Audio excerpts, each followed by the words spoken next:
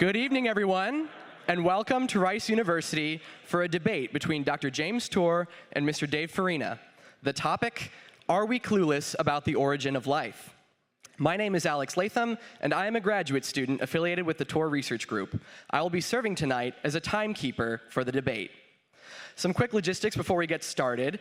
In case of emergency, there are 3 exits in this room to either side of me and one in the back. Please only use the exit here to either side of me in case of an emergency. If you need to use the restroom during the debate and you are able to use the stairs, please exit through the back door so as not to disrupt the stage. The restrooms are located in the main building just around this way, down into the door right on the side of this building. You go in, take a right, and you'll see the restrooms very soon. In order to limit disruptions, we ask that you please silence your cell phones and mobile devices. We also ask that you please not distract anybody up front with any kind of photography, videography, flash photography especially. This event is being live streamed, and the video will be available for free after the event as well, so there really shouldn't be any need for pictures or videos. We also ask that unless you need to step out, that you do not stand up, because that would be pretty distracting as well for the live stream. We would like to thank Rice Events and those helping with the live stream and sound for making this event possible tonight. We would also like to give a special thank you to Mr. Farina for being here and giving his time this evening, being willing to visit Rice University for this debate. Now, the moderator for tonight's debate will be Professor Wayne Guida. He is a professor in the Department of Chemistry at the University of South Florida in Tampa and a collaborating member in the Molecular Medicine program at the H. Lee Moffitt Cancer Center and Research Institute at the University of South Florida. Professor Guida has also served as president and CEO of Schrödinger Incorporated. He was the executive director of chemical technologies at the Novartis Institute for Biomedical Research, formerly known as Ciba-Geigy Pharmaceuticals.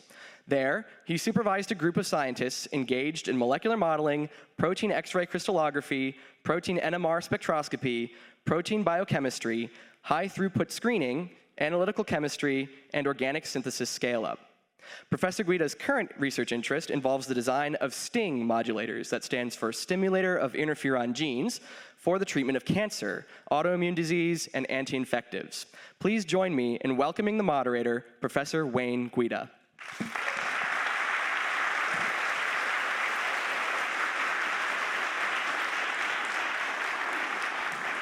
Thank you very much, and thank you, Alex, for the introduction. It's a real pleasure to be here tonight. I'm glad that Dr. Tour asked me to do this. We have an amazingly good audience here. I think just about every seat is filled. So first, let's just start off by welcoming to the stage Dr. James Tour and Mr. Dave Farina.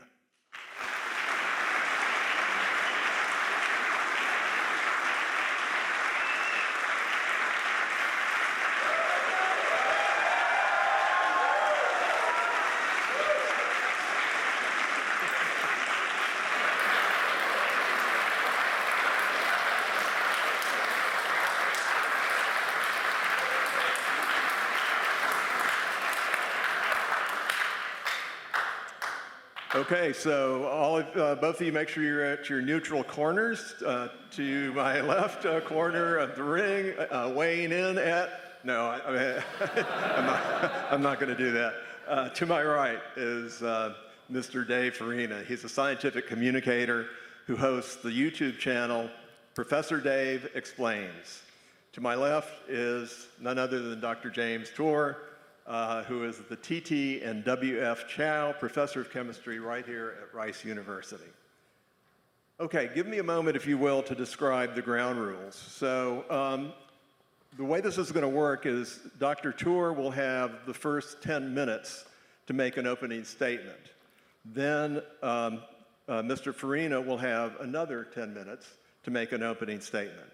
After that, Dr. Tour will take 2 minutes to ask a question of Mr. Farina. Mr. Farina will have 5 minutes to answer that question, and a dialogue is permitted during the answering of the questions. After that, Mr. Farina will have 2 minutes to ask Dr. Tour a question, and Dr. Tour 5 minutes to reply. And this will go back and forth like that till 8:30. We will make sure Alex and I, that they stick to the time.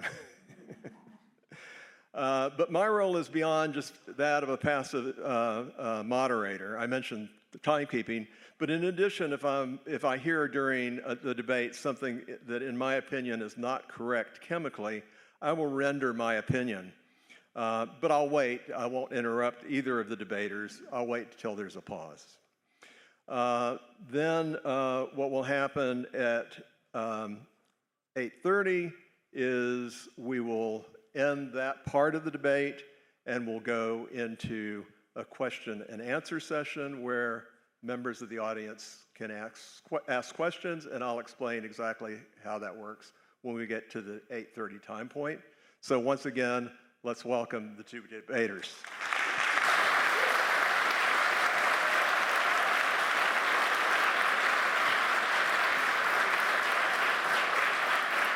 Thank you. Before we get started, I want to do something. I've got a gift for Mr. Farina. Now, I was thinking, what could I get such an amazing person?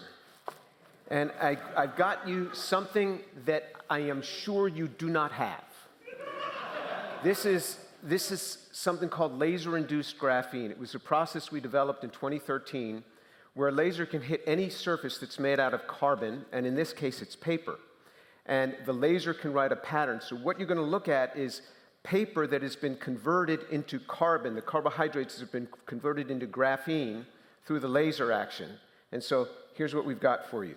Oh, that's very lovely. It's a nice gesture, thank you. Is this on?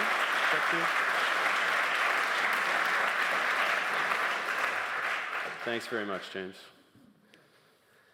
So I have 10 minutes for an opening statement.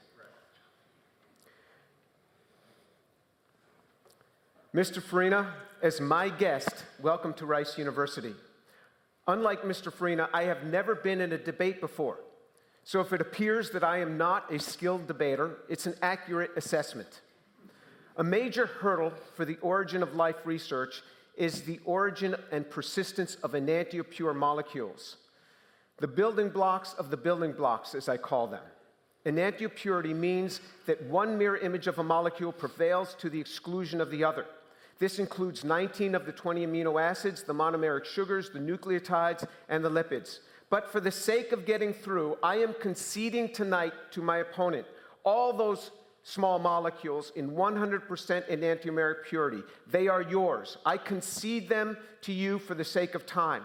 So let's address other issues tonight, since my concession has been granted and there's still much more ground to cover. I am here defining Clueless. Oh, this has gone off. All right. Hold the time a second for me while I log back in here.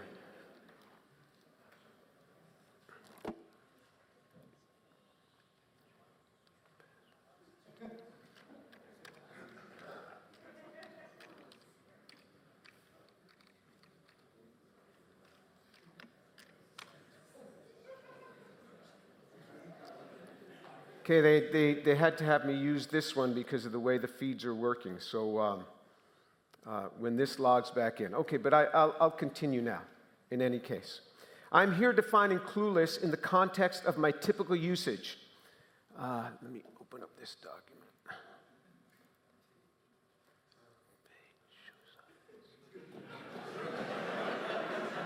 Got to do it. I mean, this is just life, you know. I teach in this room, so I'm used to this. This just happens. Okay. So I'm defining Clueless in the context of my typical usage. We cannot solve any of the 5 criteria needed to make a living cell. None of these can be solved. Mr. Farina has complained that I am a religious man. I'm not just religious, I'm deeply religious. Or as he puts it, I'm a, quote, super Jesus guy, unquote.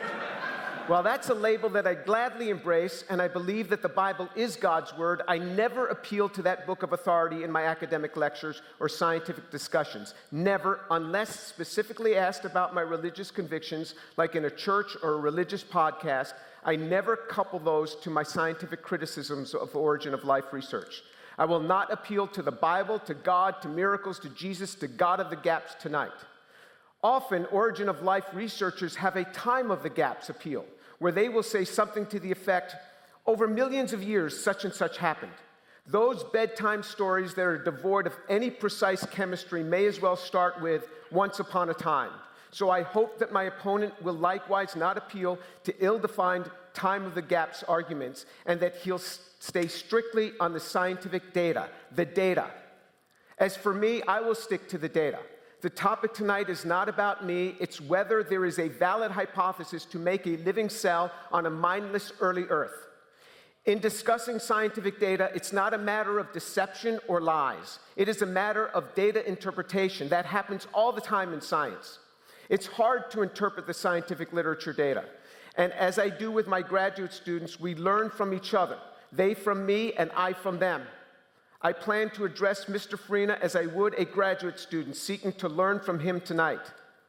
The textbook definition for the characteristics of life is responsiveness to the environment, growth and change, ability to reproduce, having metabolism and breathe, maintaining homeostasis, and being made of cells and passing traits on to offspring. A valid hypothesis is one in which there is experimental evidence substantiating the proposed science. An invalid hypothesis is one in which there is no way to substantiate the proposed science. For example, my guest arrived to Houston from Los Angeles. A valid hypothesis would be that he flew to Houston on a commercial aircraft. That is a valid hypothesis because we can experimentally test the efficacy of commercial air travel. An invalid hypothesis would be that he drove here in a single molecule nanocar. Though that statement might be true, it is an invalid hypothesis since we have no experimental evidence for its validity. Nobody was present at life's origin, so we will never really know how life originated. But that's not what we're seeking to answer tonight. What we are seeking is an experimentally valid, verifiable hypothesis as to how life might have originated on an early Earth. We must see the origin of life research data, not their unsubstantiated claims, even if those claims are written in their research papers. Mr. Farina, please show us their data. Show their data. My contention remains the same. One day I presume that we will have a valid hypothesis upon which life might have originated, but as of today, we do not. And with each passing year, the cellular target that we must disclose becomes harder to reach due to the increased realization of its minimal complexity. A study in the Journal of Pragmatics in 2021 considered the trend of hyperbole in scientific publications. The authors Hyland and Jiang wrote, quote, "We trace the use of 400 hyping words which seek to promote, embellish, or exaggerate aspects of research papers. Our results show a massive increase in these items, and increases are most marked in the hard sciences," unquote. So while overblown statements are occurring in all fields, origin of life takes the cake. My opponent's favorite expert, Professor Lee Cronin, said in 2011 that he'd probably create life in his lab in 2 years. He did not. Another, whom he often cites, Professor Jack Szostak, then at Harvard, now at the University of Chicago, said in 2014 that he'd create life in his lab in 3 to 5 years. He did not. Professor Dimitar Seselov from Harvard University said in 2014 that life would be created in the lab in 5 years. It did not happen, not even close. Prebiotically relevant means that we are restricted to materials, procedures, and conditions that might have been available on an early Earth. These are the five criteria. These are the 5 criteria that have to be experimentally addressed in a prebiotically relevant manner in order to have a valid hypothesis for life's origin. We only have time for 5 tonight. Polypeptides, polynucleotides, polysaccharides, the origin of specified information, and the assembly of the above components into an integrated, functional, living system, namely a cell, not merely a random mixture of these. If my opponent is unable to supply all 5 criteria for life, then we're currently clueless on the origin of life. But since I don't think he'll be able to supply even one of the 5, it will show that we're not merely clueless, but utterly clueless. While some would like to portray me as one of the very few people that does not accept the hyped claims of origin of life researchers, I maintain that overconfident supporters of origin of life, like my opponent, are being abandoned by the origin of life research community itself. For example, Mr. Farina's own experts whom he likes to cite are now backing away from their own overblown claims. His often cited origin of life expert, Professor Jack Sostek, now says that aside from nature's construct of RNA, invoking of, quote, autocatalytic sets was never chemically realistic, unquote. Hence, the prebiotic relevance of autocatalytic sets crumbles. It's over, according to Professor Sostek. His often cited origin of life expert, Professor Donna Blackman, now acknowledges that there are no known prebiotically relevant autocatalytic reactions that greatly enhance chirality of a substrate. The increases are minor, so no need to waste our time tonight on autocatalysis. His own origin of life expert, Professor Stephen Benner, an enormous figure in this field, now says that any group of randomly synthesized RNA molecules would afford, quote, 10 million or 100 million more molecules that catalyze the destruction of RNA, unquote, than catalyze the copying of themselves. And, quote, this will never give you life, unquote.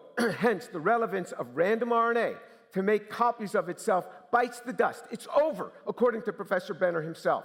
Origin of life expert Professor James Shapiro now writes, certain questions like the origins of the first living cells currently have no credible scientific answers, unquote.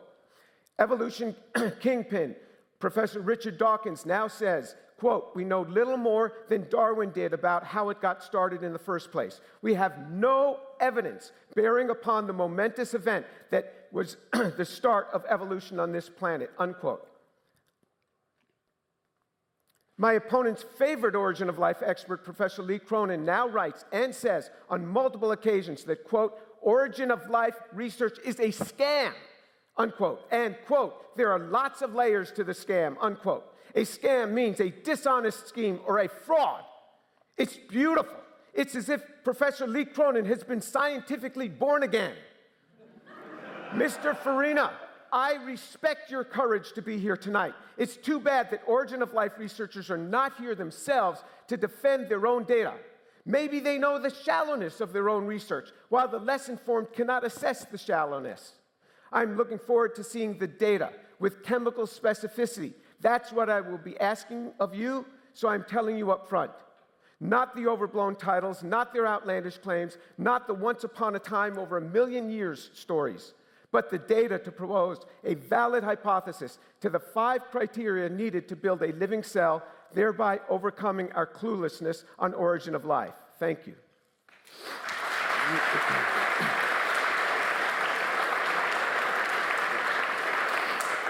Mr. Farina, your opening statement, please.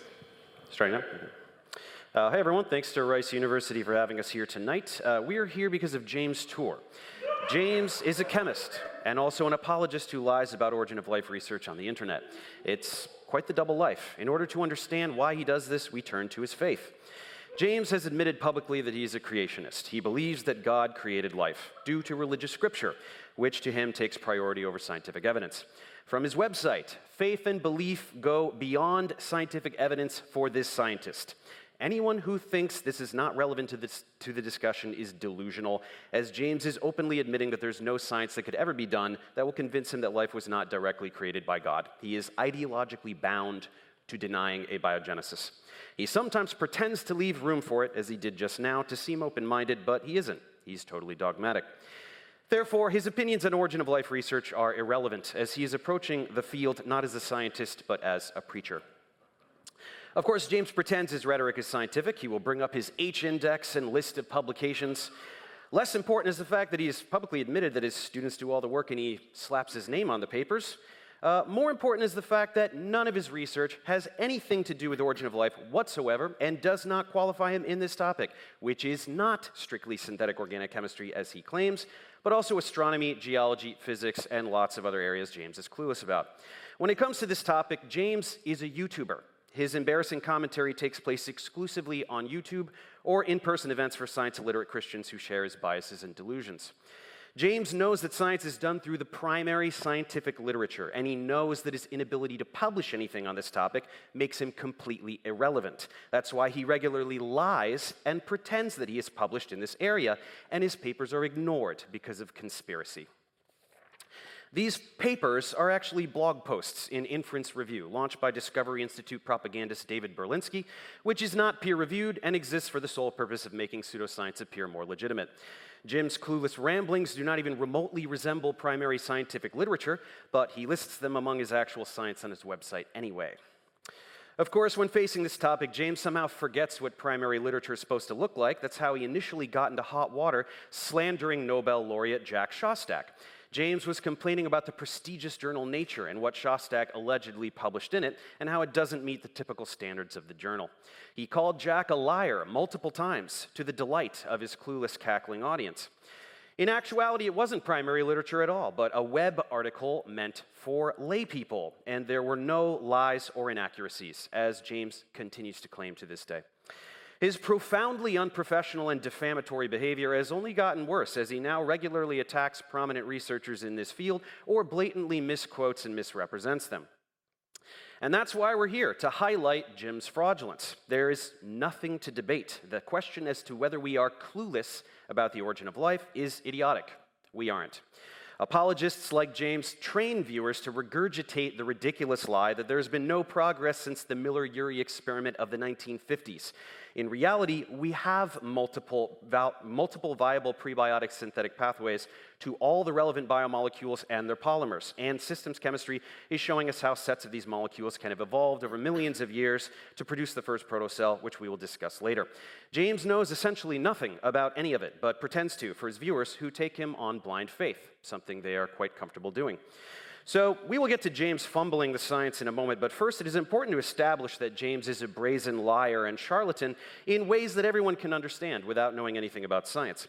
For example, part of Jim's script is to complain about the primordial soup model. He describes this as lightning striking some water and molecules form a slithering creature that crawls out. This is the dumbest straw man in history. Yet he insists that all these textbooks say precisely this, and it is taught to undergraduates as well as graduate students. In actuality, the textbooks look like this. They contain summaries of much of the research we will discuss momentarily: syntheses of biomolecules, ribozymes, autocatalysis, and other complex concepts. So he's just lying. He's trying to make science he doesn't like seem infantile and stupid. Another way he downplays the validity of the field is to pretend that almost no one is working in it. He claims it's a boutique field with no more than a dozen teams examining the problem. That's a lie. There are thousands of scientists working on this all over the world. He needs to lie about this because it's much more difficult to claim that thousands of scientists are all either corrupt or stupid, while only James knows the truth. A dozen is much easier to swallow, so he lies. He also pretends to be well-read in the subject. He isn't. He has admitted that he's read less than 5% of the literature on the topic, although in reality, over 3 million papers have been published since 2016, so he's read maybe 0.001% of the literature. More importantly, for the few papers he has read, the diligence he projects is a facade. As to anyone knowledgeable, he reveals a level of incompetence that is shocking for someone of his stature. Take, for example, this study by Stephen Benner, a researcher James regularly slanders. Here, Benner was showing nucleotide polymerization over basaltic glass to form RNA. James notes that Benner washes the glass thoroughly with hydrogen peroxide and ultra-pure water, and then throws his hands in the air about how this makes the study not prebiotically relevant, because he is washing away trace magnesium that would impede nucleotide polymerization on the early Earth. In his profound ignorance, James neglects to realize that basaltic rock is specifically rich in magnesium, information that anyone who had taken Geology 101 would know. Furthermore, he wonders where, oh where, could one find hydrogen peroxide and ultra-pure water on the early Earth, as though its use makes the study not prebiotically relevant. In reality, these are used to destroy biological material like bacteria that would contaminate the results. So, in fact, the washes are done specifically to make the experiment prebiotically relevant. This example is crucial because James will focus much of his empty criticism on claiming that research is not sufficiently prebiotic. But remember this example where James was so clueless that he does not even understand what the researchers are doing and why. This is his primary tactic. He skims the supplemental section of a paper, invents a technical flaw out of thin air, and pretends it negates the results of the paper, and by extension, origin of life research in general. But it gets much worse. James regularly botches concepts not just in geology, but also in his own field. For an example, we return to Benner's research where he synthesized ribose in prebiotically relevant fashion. James doesn't like it one bit, and when confronted with a 13C NMR spectrum demonstrating the presence of ribose, he not only pretends the data is invalid, but he goes to town with meme after meme, cartoon after cartoon, childishly mocking Benner for his garbage data. Here's this laughing Spanish guy meme where the whole crowd laughs in unison at the idiot Benner who thinks he got ribose when it's actually a mess of a billion compounds. But the joke is on James, as his pathetic commentary reveals that he can't even read a 13C NMR spectrum, something he should have learned as an undergrad. James compares the spectrum to that of pure ribose when the sample is ribose borate, a different compound, with broad peaks due to rapidly interconverting forms. The billions of compounds are actually just noise, as the vertical axis is expanded to highlight the wider peaks. This abject failure has been confirmed by every chemist I've corresponded with, from Benner himself to J. William Suggs, Professor Emeritus of Chemistry at Brown University, and many others.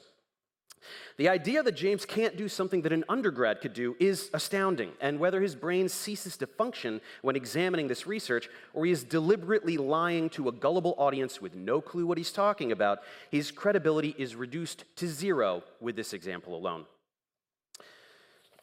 So that's a brief summary of James Tour. He's a toxic individual and pathological liar who actively promotes science denial and slanders diligent researchers. Or in my case, he scours the internet for clips of me in music videos to commit character assassinations. Or unleashes a barrage of insults about how Dave doesn't know chemistry, even though most of his students use my organic chemistry tutorials to get through his unbearable course. He baselessly shouts hype when his own research is full of hype. He whines about being accused of believing in the God of the gaps when he objectively does. He publicly calls for the halting of an entire field of science he doesn't understand just to shelter his fragile, archaic faith. But today, finally, with no desk to hide behind, every tactic will be elucidated in real time, and he will be made accountable for his lies for everyone to see. I hope you'll enjoy it as much as I will.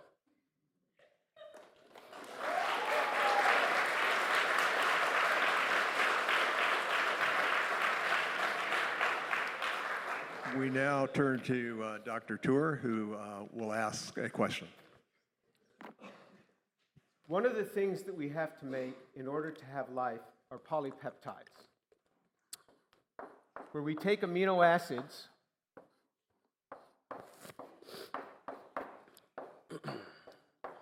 and these amino acids have to couple.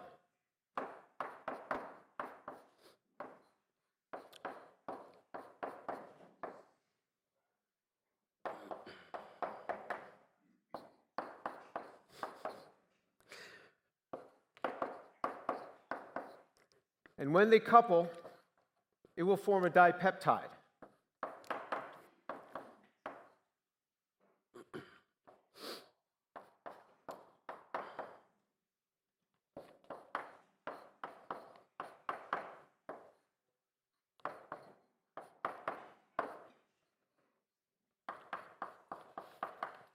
This dipeptide is one of thousands and thousands and thousands that would have to form. If you were going to make a polypeptide, you'd need at least 100 of these for a very small polypeptide. Mr. Farina, show me the prebiotic chemistry that would do this coupling. Be my guest. Okay.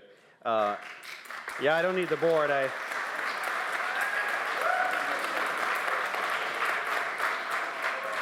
So this was my second prompt, so I guess we'll circle back to this. But yeah, you keep going. Show me the references in your content. But so you're missing a mountain of research, literally a mountain of research that demonstrates this. So here's one: condensation of amino acids to form peptides in aqueous solution. So we've got sulfur 4 oxidative monomer, carbonyl sulfide mediated prebiotic formation of peptides. There's another one. That does not do it, and the two you showed do not do it. This is called asparagine, DK. They do not do it with these. Okay, so what is Lehman's a fraud? Gadiri's a fraud? Are you calling them fraud? They published a paper, carbonyl sulfide mediated prebiotic formation of peptides. So if you're saying they didn't do that, you're show me the example in there. I studied this. I looked over every paper you put up. You have never studied anything in this area. Are you kidding me? All you do is go, show me the papers, and then I show you papers. Here, let's see if I can find that one exactly. Yeah, show me the one exactly that does this in a prebiotic fashion. Show me. It's not there. Okay. I'm asking you to come up and show me the chemistry. James, I don't need to write on the board. I brought actual papers. This is actual research. Okay, show me the Here you paper. go. Show Here me you go. in that paper this example. Okay, This is called. this is the one you wanted, James. Aspartic acid. James. This is called lysine. James, look. This is the Gadiri paper. Here's the scheme. You want to go through that? But Aqueous, room temperature, you get oligopeptides. Okay, and it jumps to 80% yield with prebiotic oxidizing agents but like not with potassium this, ferricyanide. because what happens is this would participate. This would Oh, participate. you want to do the side chain thing. Okay, well, we've got research for that too. Of course, I'm speaking to the side chain. This is not There you go. glycine. That's not Regioselective. prebiotically relevant. What do you That mean has it's not nothing to do prebiotically with prebiotic.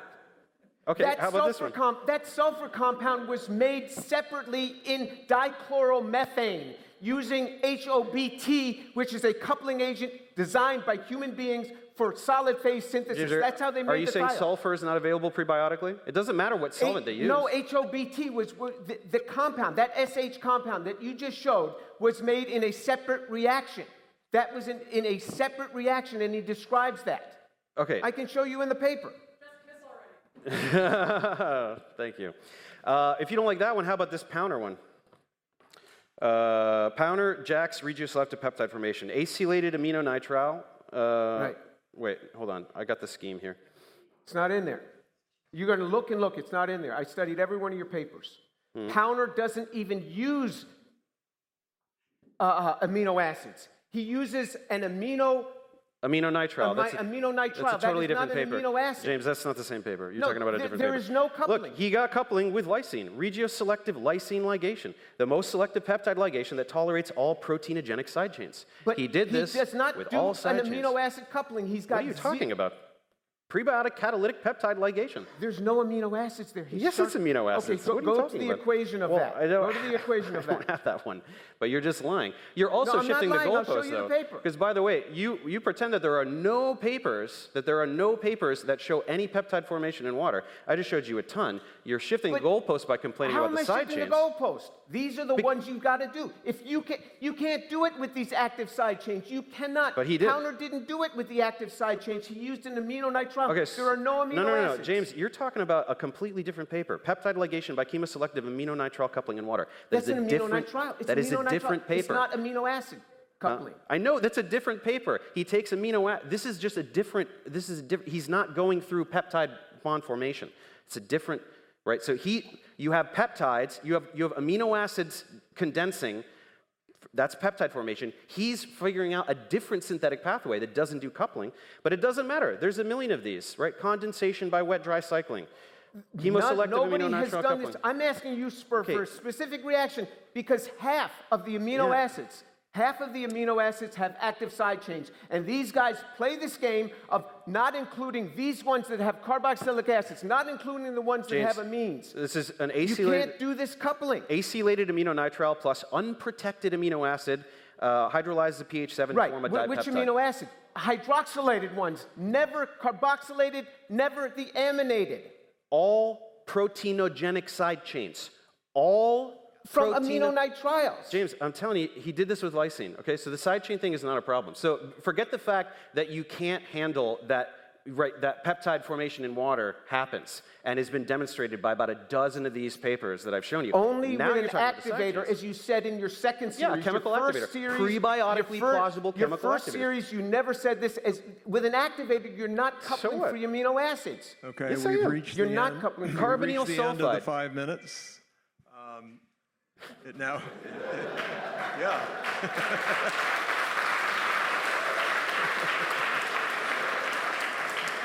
So I just have one quick comment going back to the NMR, and that is when organic chemists run NMRs, they typically don't run them with boric acid present. If you're going to run a C13 NMR of ribose, you want the ribose to be as pure as it can possibly be. But he was doing chemistry on borate minerals. That's why it was ribose borate. So now it's your turn to ask. Sounds good. Yeah, we'll get Dr. back to the Turner. peptides in a second because that was my second prompt. But let me.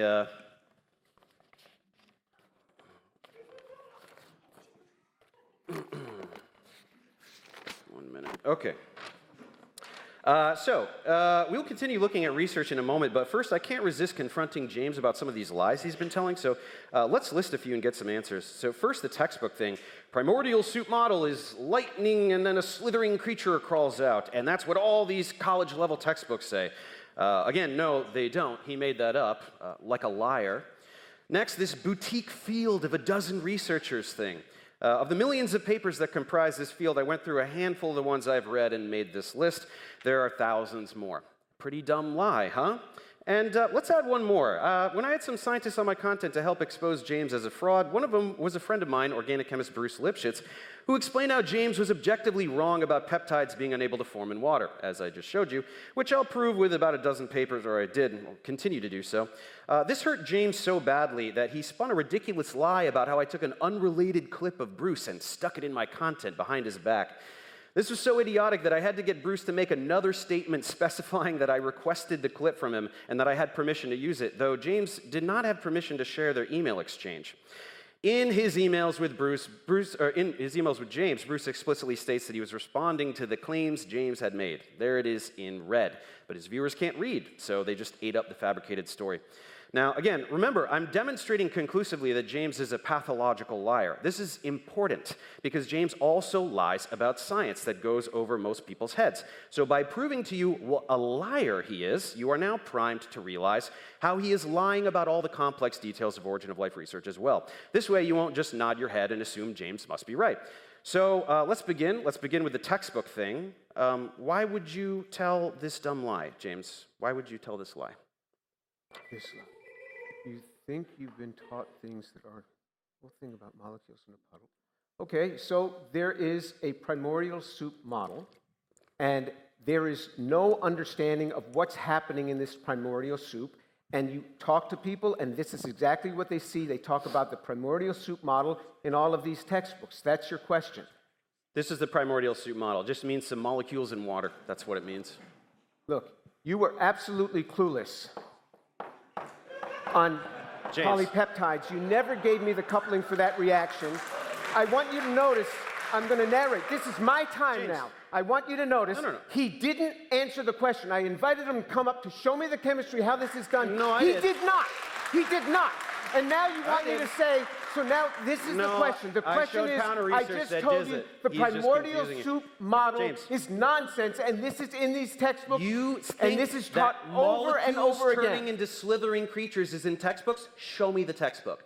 Show me the textbook that says molecules form into slithering creatures. Because this is Show it to me. exactly the model that the molecules come together. These form higher organisms that come out of the water. Molecules form higher organisms that come out of the Yes, water. yes. Show me the textbook that shows I don't that. have the textbook. I showed you. Because There they I are. showed There they you- are. The smelly soup model. There, you have the list right there. James, I showed That's you. from my video. You have the list. This is what the textbooks show. Ribozymes, But autocatalysis, all does the that things text, that you no, pretend aren't real. go back to my slide. Go back to my slide. There. Yeah. Go back. No, this No, is no, your no, book. no. Go one forward. You show the text. All right. Now don't change it. Now, which textbook were you referring? Because I said right there, it says miniature C, prebiotic soup. Those are quotes from each one of And those do they books. show Is in there. molecules forming a slithering creature? No, they don't, because that's a lie. And you're not going to run out the clock. How about the dozen people thing? Does that look like a All right. dozen people to you? What I meant by that, the number of people that are doing the complex organic Sutherland powder type synthesis. This is exactly No. what Benner told you. No. Benner told you People all that it's over a the world. very Benner small. told me. I have No, hundreds of Benner papers. told you on the video that there's a small number of people that are still doing the Sutherland type of complex synthesis. He says most of the area Origin is of not Life doing that community is a anymore. boutique community. It's a small number of people. It's a dozen people. It was in That's what you reference said. to No. the number of people that are doing the complex Sutherland type The synthesis. origin of life community. The origin of life community. You're talking about the field in general. How about the Bruce thing? This was pretty dumb, right? He just took one of the guy's videos and stuck it in. Because when I Why'd you do that? contacted Bruce, Bruce said to me, I don't even know what you're talking about. I was unaware of Dave this. asked me he to said comment it in on the email. some of your You're not writings, showing the whole email. and I have, specifically about what we are doing. And does this show? no, why don't you show the page? Why don't you wrong? show the page where he said, I Does had this no show idea that prove this you is wrong? there. Look, I published the whole email. Yeah, and you're only here showing he the one. says that I asked for the No, but video, then- and he's talking about you. And then here you go. No, and you don't want to show the one where just he took said, one of the guy's videos I and had stuck no it in. idea. I think he should You're apologize. not for going this. to address anything on life. This was pretty. You can- This was a pretty dumb Let's lie. try This to was have a really a malicious dialogue lie. instead of people shouting at each other. So maybe take turns. I think an apology is in order for this lie, James. Pretty dumb lie. Pretty dumb lie to tell. I think we can all agree that we are establishing the pathological nature of his lying. Well, then you're blind. He just took one of the guy's videos and stuck it in. Let's go back to the. We have 1 minute and 11 seconds left. 8 seconds. Well, it doesn't sound like I'm going to get an 1 minute and apology 11 from seconds. James. Okay, as far as this, he says that I called Jack Sostek a liar. Yeah. I did. And Jack Sostek sent me an email. He said, you were pretty hard on me in that talk. And I said, Jack, I'd like to call you to apologize because I was wrong to do that.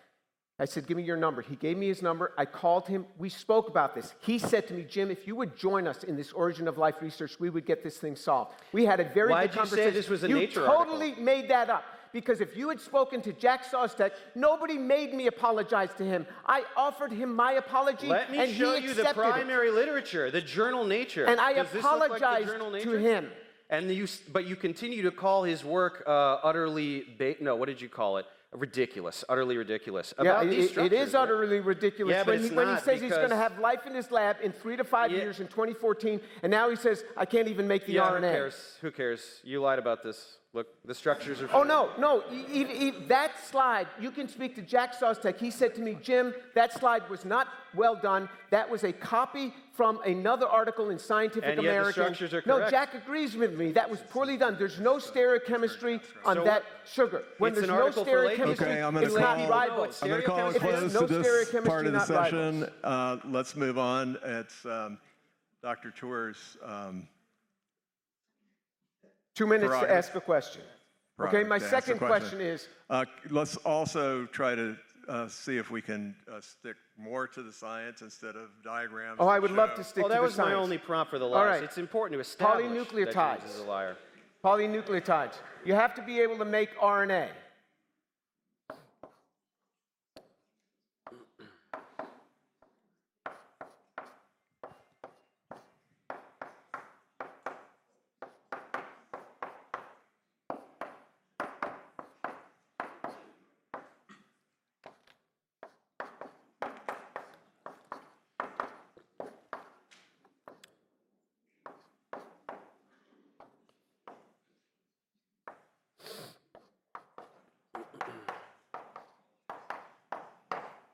You have to be able to take this molecule and hook it together many, many times to have a dimer of RNA, abbreviating the base this time as B, abbreviating the triphosphate as P3.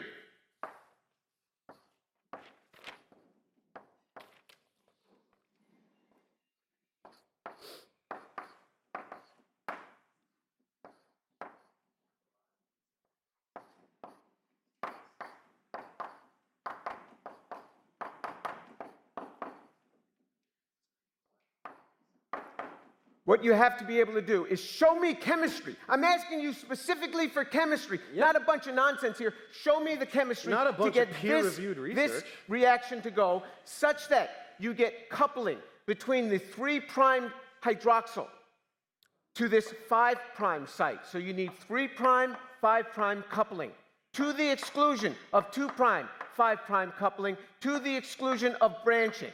Every article that you cited in your videos, every article that you could ever cite that shows this coupling, shows this scrambling, you get significant amounts of 2,5, significant amount of branching. And that's why this chemistry doesn't work, and that's why your own expert, Jack Sostek, even says that Benner's work, where he talked about this thing, was just hyped up. There was nothing there because he jump in says he here? went with the hype He did not go with the 2 right minutes coupling. is- Show me the chemistry. 2 minutes is over, Show me James. this chemistry. Okay, so first of all, this is completely idiotic.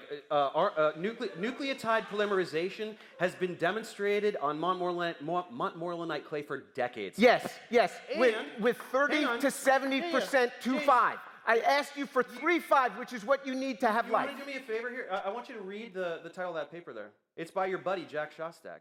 He's done some research on this. Yeah, I know. And Jack Sostek even says he cannot get it. Functional art, except for tolerance for non-inheritable 2-5. How much tolerance? How much? Enough Montmorillonite clay is that- 30 to 70%. James, what's the first word in that paper? Functional. So we're talking about RNAs that still have catalytic behavior despite having a mixture of 2,5 and 3'. His amount of 2,5 to 3,5 is not 30 to 70%. If you have a 0.1%, you're okay because you'll have runs, but not 30 to 70%. Show me the amount. Your guy Deemer never tells us how much is there. James, look, the And research Benner shows never told us how much is there. functional RNAs. So it doesn't matter how much 2', doesn't matter how Oh, much it, 3'. oh, it certainly He's does. allowing them to And what polymerize. about branching? My God. It's not there. It's not Let's there. see. Nobody has ever done this prebiotically. You're going to be looking through your papers a long time. It's never been done. Without an James, enzyme, it has never You are been done. completely clueless. It's this over. has been done. It's over. You can't make RNA, there's no life. You can't make RNA, there is no life. You haven't made peptides, you You're haven't made RNA. It's over. James, nucleotide polymerization has been demonstrated for decades on clay. You are literally pulling this out of your ass. This has been done for decades. You guys, none of you people know this research. None of you people know this research. You're just blindly trusting him. All right, let's try to have some civility, please. The adsorption and polymerization of nucleotides on clay minerals has been demonstrated for decades. James is lying, and people who are cheering for him have no clue what he's talking about. You're just blindly believing him. I'm sorry. Okay, let's look at it on clay. Here is the reference on clay. Here is the reference on clay.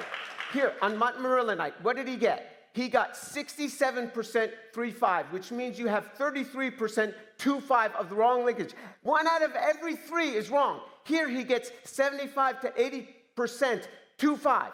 So now you have the vast majority 2,5. That's what you get on clay. It's right there, Montmorillonite clay. And it doesn't matter. That's what Shostak showed in 1 this out paper. of 3 doesn't matter? No. Oh, it amount matters of 3'5 tremendously. to 2, the 3' No, to 2'. no. If you have a still get fraction of it, functional RNAs. you're okay. 1 out No. of 3, Jack Sostek would never. How much does he have there? How much does he have? Tell me, you read the paper.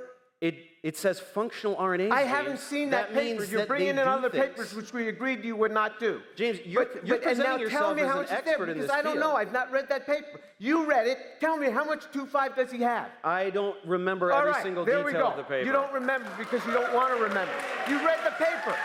You brought that in. We were not supposed to introduce any papers that had not been in our videos. That you agreed to. James, here's what would happen, though. If you genuinely cared about this question, what you would do is you would go to Google Scholar and you'd put in some keywords and you'd find this Shostak paper. You would not You're find that. hiding from it. That has a trace. On clay, you get 37%. This says 80%. You can't have 1 out of every 3 be a wrong linkage. You would never code for a peptide with that. It's over. How do you know? It says functional RNAs. You have no Because it's idea a what trace, RNAs do. because it doesn't work. Do you understand that the RNAs have alignment is catalytic not right. function? Do you understand that No, RNAs have even if catalytic you have function? the wrong enantiomer, it doesn't work. Even Donna Blackman has said that in the papers You that have you no cited. clue what Donna Blackman says. You quote mine her. You have no idea what her research is about. You just pretend to. Okay, so there we go. I asked him to come up here and Shostak show me the paper on chemistry, linkage just like I heterogeneity. would do with a graduate student. I said, show me the recognition and chemistry. catalytic He function. did not. I mean, you Done. can say that. Done. You can't do this, you can't make You a can cell. say You that, can't you do can that, you cheer, can't make but a cell. you're just It's lying. over, buddy. It's over. Wow. Lies and cheers. Amazing. Lies and cheers. So Incredible. just from a chemical point of view, though, we would need to know what functional RNA meant. having function catalytic and properties. Function, I mean, because RNA has Look, many functions. It still has so. recognition and catalytic function. It lowers the melting point of the duplexes by destabilization, so separation can occur under reasonable conditions. And what was the percentage? You got everything else written down. What was James, the I'm I don't sorry know. that- I'm sorry that I don't have an encyclopedic Benner's knowledge very of careful. hundreds He of would tell papers. us. It's Okay? in that paper because But that's what Benner. you're basically calling Szostak got Szostak upset a with fraud. Benner because he didn't do it. But- Szostak would put that in the No, paper. that's another great one. The Benner thing. Yeah, we're going to get to the Benner one. Okay, because it's time to end that part, but I want to just pause. To have functional RNA, it has to do at least three things. It has to serve as messenger RNA, ribosomal RNA, and No. messenger RNA. Messenger RNA. You're talking about features of modern cells. We're talking about prebiotic But nucleic ultimately acids. has to do that. So what function is my question? Did he show that it performed? 'Cause it has to at least perform one of the three. Ultimately, it's going to have to perform all three. Yeah, I mean, it's replication. I'm not sure exactly in the context of the paper, but he's saying that 2' linkages don't matter. As though you people have any fucking clue what any of us are talking about. Oh, I know about RNA. No, you don't. You have no clue what either of us are saying. Deal with it. Answer the question. Anyone who thinks nucleotide polymerization to form RNA has not been demonstrated is clueless. It's been demonstrated by hundreds of researchers and is just Show us. canon. Right here. I Here. just showed you. Do it. You got hundreds of examples. Show us. You won't come up. What do you won't want do me it. to draw on the You won't do board, it. James? What do you want You me won't to do it. draw on the board? Clueless. Okay, well, let's go to the next round. Yeah, that's why I brought a bunch of research James pretends isn't real, and you're all pretending to understand right now. Yeah. Google? What? Okay. All right, let's talking go to the next round. Dave, you're next in terms of asking a question to. All right. So we've been talking Dr. about Tor. peptides and nucleic acids, so I'll give a prompt on this too. So let's talk about biomolecules. Amino acids are ubiquitous and even form in space, and Strecker-like synthetic pathways have been known for decades. Amino acids polymerize to yield peptides. Again, James has humiliated himself even tonight, claiming peptides can't form in water, no matter how many references I show him. Here are some of the papers that we've been talking about. He keeps trying to talk about side chains because he hasn't admitted yet that this does happen. Peptide formation with prebiotic chemical activators. There are countless studies generating this. So the objections, like the reactions from side chains, I'm very sorry, but they have been addressed, showing regioselective coupling even for lysine. When he objects to this, he's just lying about what the paper is about. Then don't forget condensation by wet-dry cycling, as well as totally alternate synthetic pathways that don't involve condensation. Next, plenty of studies show prebiotic syntheses of nucleotides, and their adsorption and polymerization on clay has been studied for decades. These catalytic surfaces also protect RNA from degradation. This type of chemistry has been taken out of the lab and shown to work in prebiotic analog conditions, primarily hot springs, where biopolymers form efficiently and become encapsulated in vesicles. James ignores all of this research and just complains about aspects of experimental setup, like running reactions under argon, which is done specifically to avoid contact with the oxygen that wasn't present on the early Earth. Or he pretends prebiotically plausible reagents like DAP are not prebiotically plausible by only showing research from the 1950s instead of current research. He will wonder how nature knew to phosphorylate the 5' hydroxyl to get nucleotides, oblivious to research demonstrating that protection by borate minerals yields precisely that. In general, he ignores decades of research and just spews his script about how we don't know how to get these molecules. But we do, so let's continue talking about this. Okay, so there were so many there. You know, this is called rapid fire so that you can't answer anymore. I'm just showing you All all right, the research. so you cited this paper where they used sulfur-4. Okay. This is not just water, it has activation. Once you activate, it is not amino acids polymerizing in water. As soon as you activate, it goes from being zwitterionic, to being not zwitterionic. It functionalizes on the carboxylic acid. That proton gets freed up. That proton gets freed up on the amine, and then it can do the attack. You're describing No, wait, mechanism I'm of not amino done. acid I'm not done. This polymerization. is my section. Let me get done here. This is us talking Alanine, together. phenylalanine, and serine. That is what he used. Alanine, phenylalanine, he had serine, he had the OH. He never used the ones that have the carboxylic acid, the aspartic acid that I told you. He never used the lysine. Yeah. This is the paper. That's why you couldn't get up, because this didn't solve it. I read the paper. It didn't solve it. Look at the list. You claim look that at the list peptide of, formation look at in the water list was of the ones impossible. that he used. You claim that It's peptide... not there. James, you claimed that peptide formation in water was not possible countless No, times it was in your content. no. You said You never you said, that oh, these, it no, happens, you but said not it with in your lysine. second series. You said with suitable activation. Yeah, That's the chemical key, activation. because they're no longer zwitterionic anymore. You said James, it was no. You said amino acid, you said sulfur peptide formation trioxide, in water dipeptide. was exergonic. In the very paper when you were showing Lee Cronin's work, where he showed delta G was positive, it was endogonic, you said it's exergonic. No, I didn't say it was exergonic. What the You hell are talking absolutely about? did. You said No. it's exergonic. It's endergonic. I know that it's endergonic. No, Look at you this go slide. back to your video when you were discussing Lee Cronin's work, you said it's exergonic. Nature does this with chemical activation. And- Lowers and- the and it activation goes energy, back the and it other way. happens. And then the barrier is very large. All right, do you James, have, you're flailing you asked here. me one specific question. Amino acid, you showed me a sulfur reference. trioxide, dipeptide. What's wrong with that? All right, Explain I'll it to tell you me. what's wrong. Don't move your slide. Don't yeah. move your slide. Okay, I'll no, tell I you won't. what's wrong. You look right there. You look right there at the first one is alanine, phenylalanine, serine, phenylalanine. None of them bear a carboxylic acid side chain. None of them bear an amine side chain. Don't you Again. see how he cherry-picked this thing? Goalposts. So it can only... I'm not moving any goalposts. Is this prebiotically plausible dipeptide formation? Did Not, you give that? not the dipeptide I showed you. For these if you don't even residues, have for one, these if you don't residues, even have James. one. Yes, this don't only even have gives one. you the, it doesn't give you the functional ones. Amino acid, sulfur trioxide, dipeptide. Only for half of in the amino water. acids. So what? What do you mean, so what? But you're not You even can't- conceding that. You have to have 20 You're not even amino conceding acids that. participating.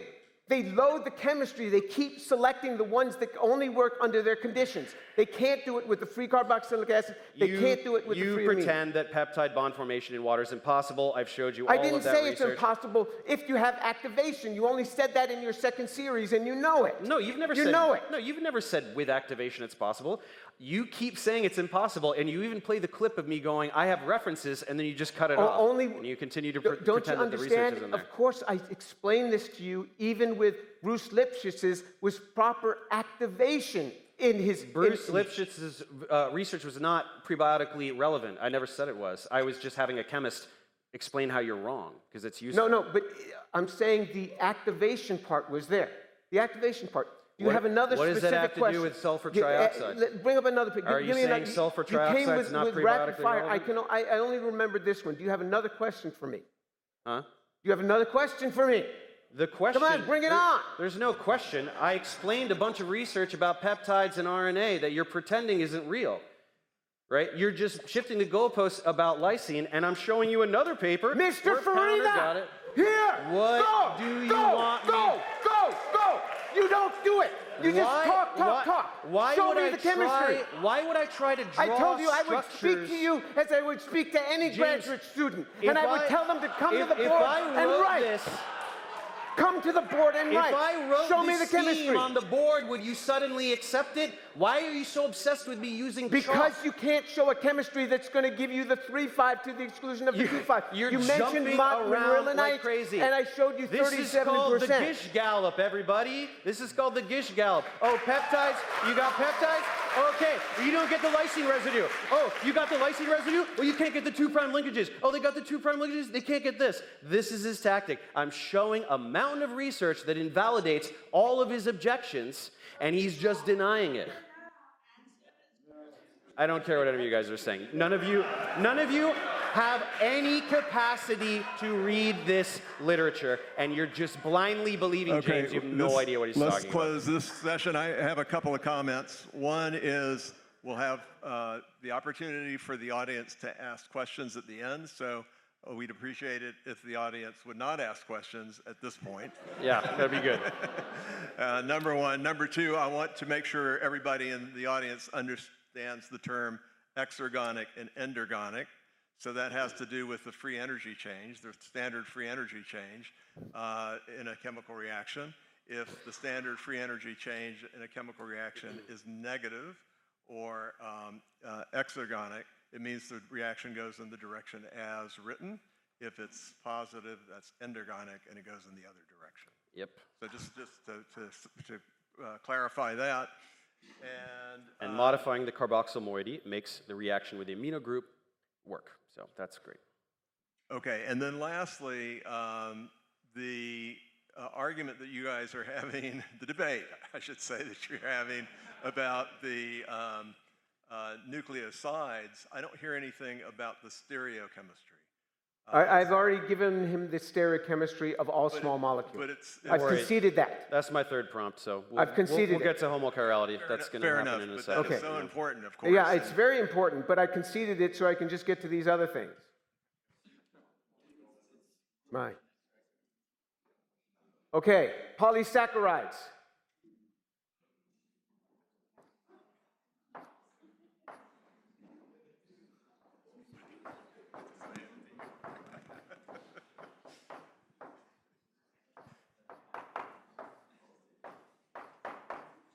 I want to take two of these and couple them together just to make a dimer. That's it, just to make a dimer here. Make a disaccharide of glucose.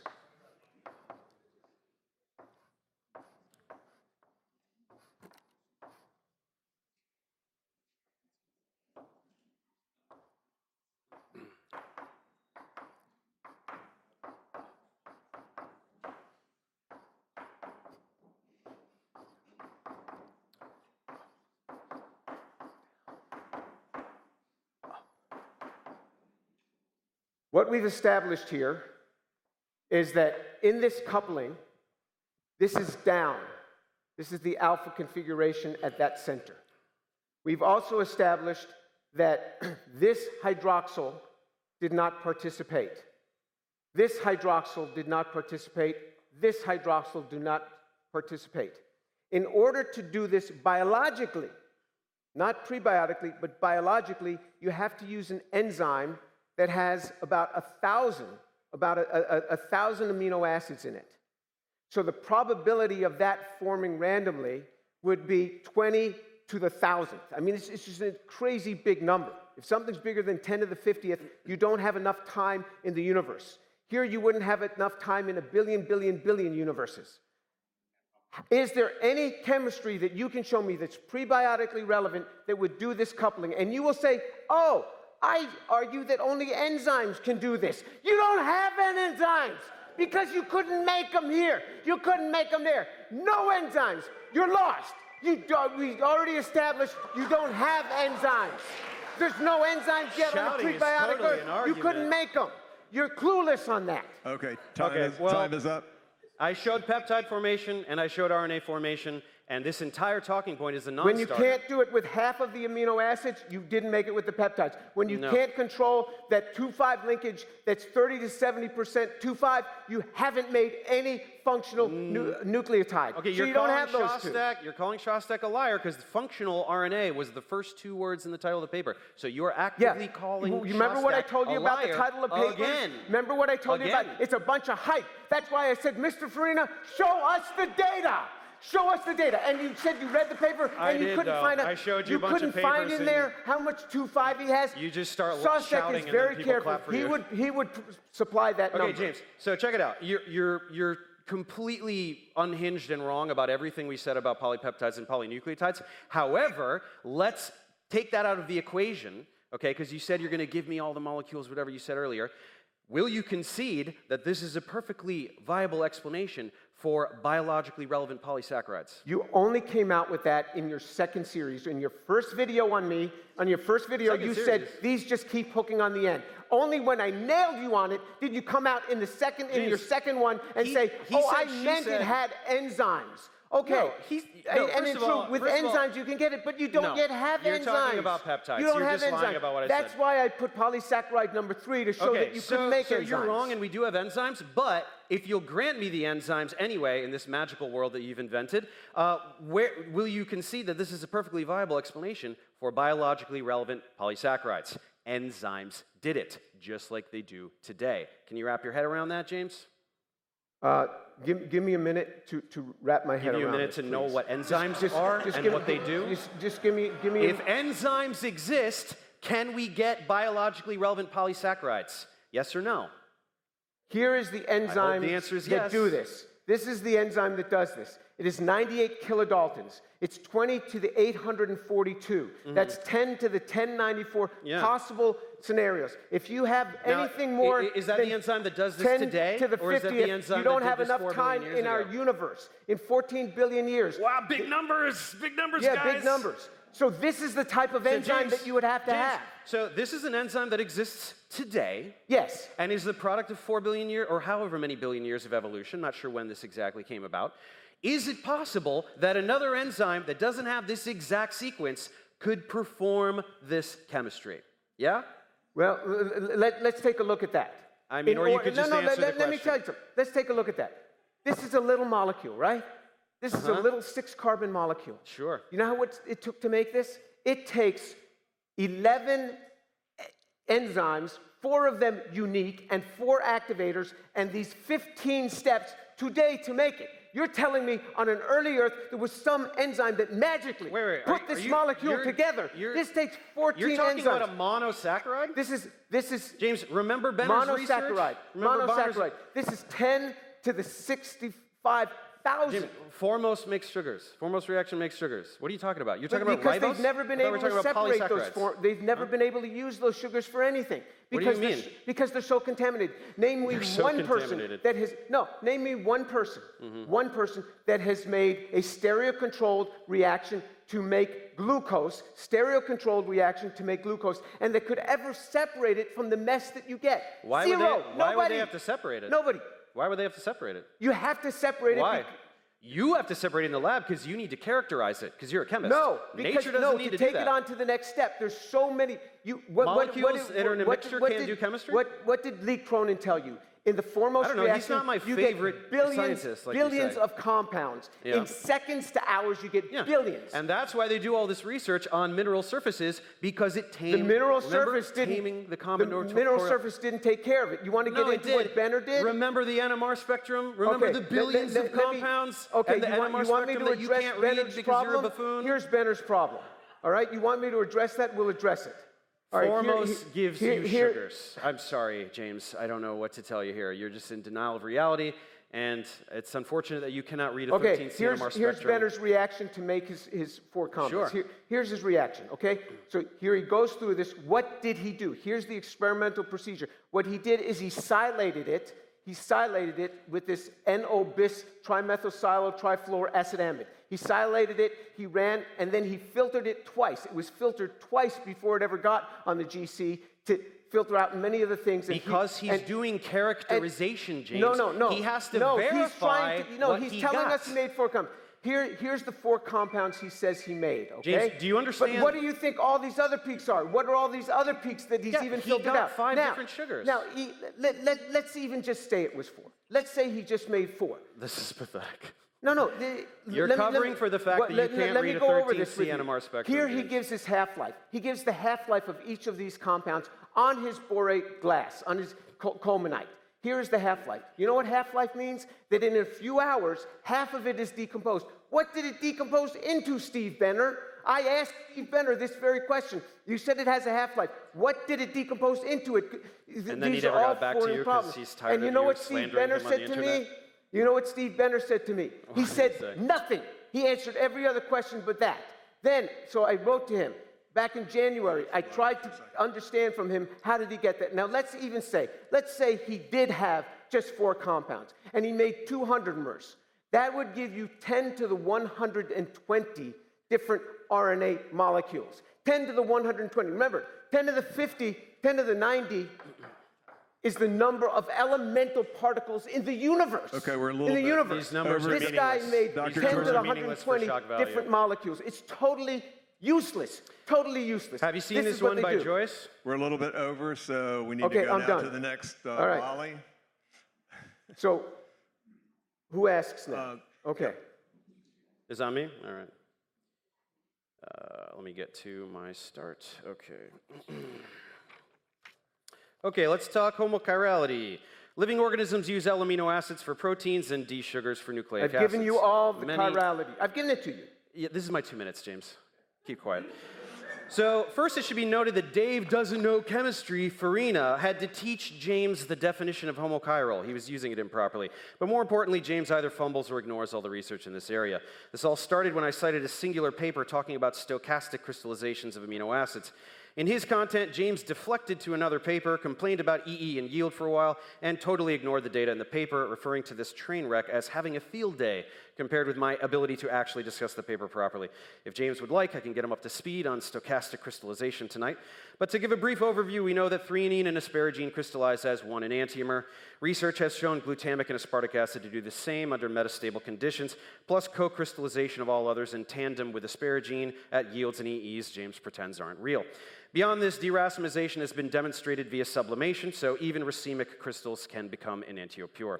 Donna Blackman has done a lot of work in this area, so James decided to quote mine her like crazy in his content, pretending some things she said about parity violation somehow describe homochirality in general. In reality, her review, Spoilt for Choice, from way back in 2007, already summarizes many of the ways homochirality can have come about, which means we don't know precisely how it happened, only because we know of so many feasible options. Then there is research showing how homochirality can have evolved at the polymer level rather than the monomer, but still prior to the emergence of life, and then more research discussing homochirality after the simplest life emerged. Here is a handy chart depicting all the possibilities, so there are lots of places for us to begin this discussion. Okay, I just want you to understand what the man has just done, and he keeps doing, is he's reading exactly the script from his YouTube video.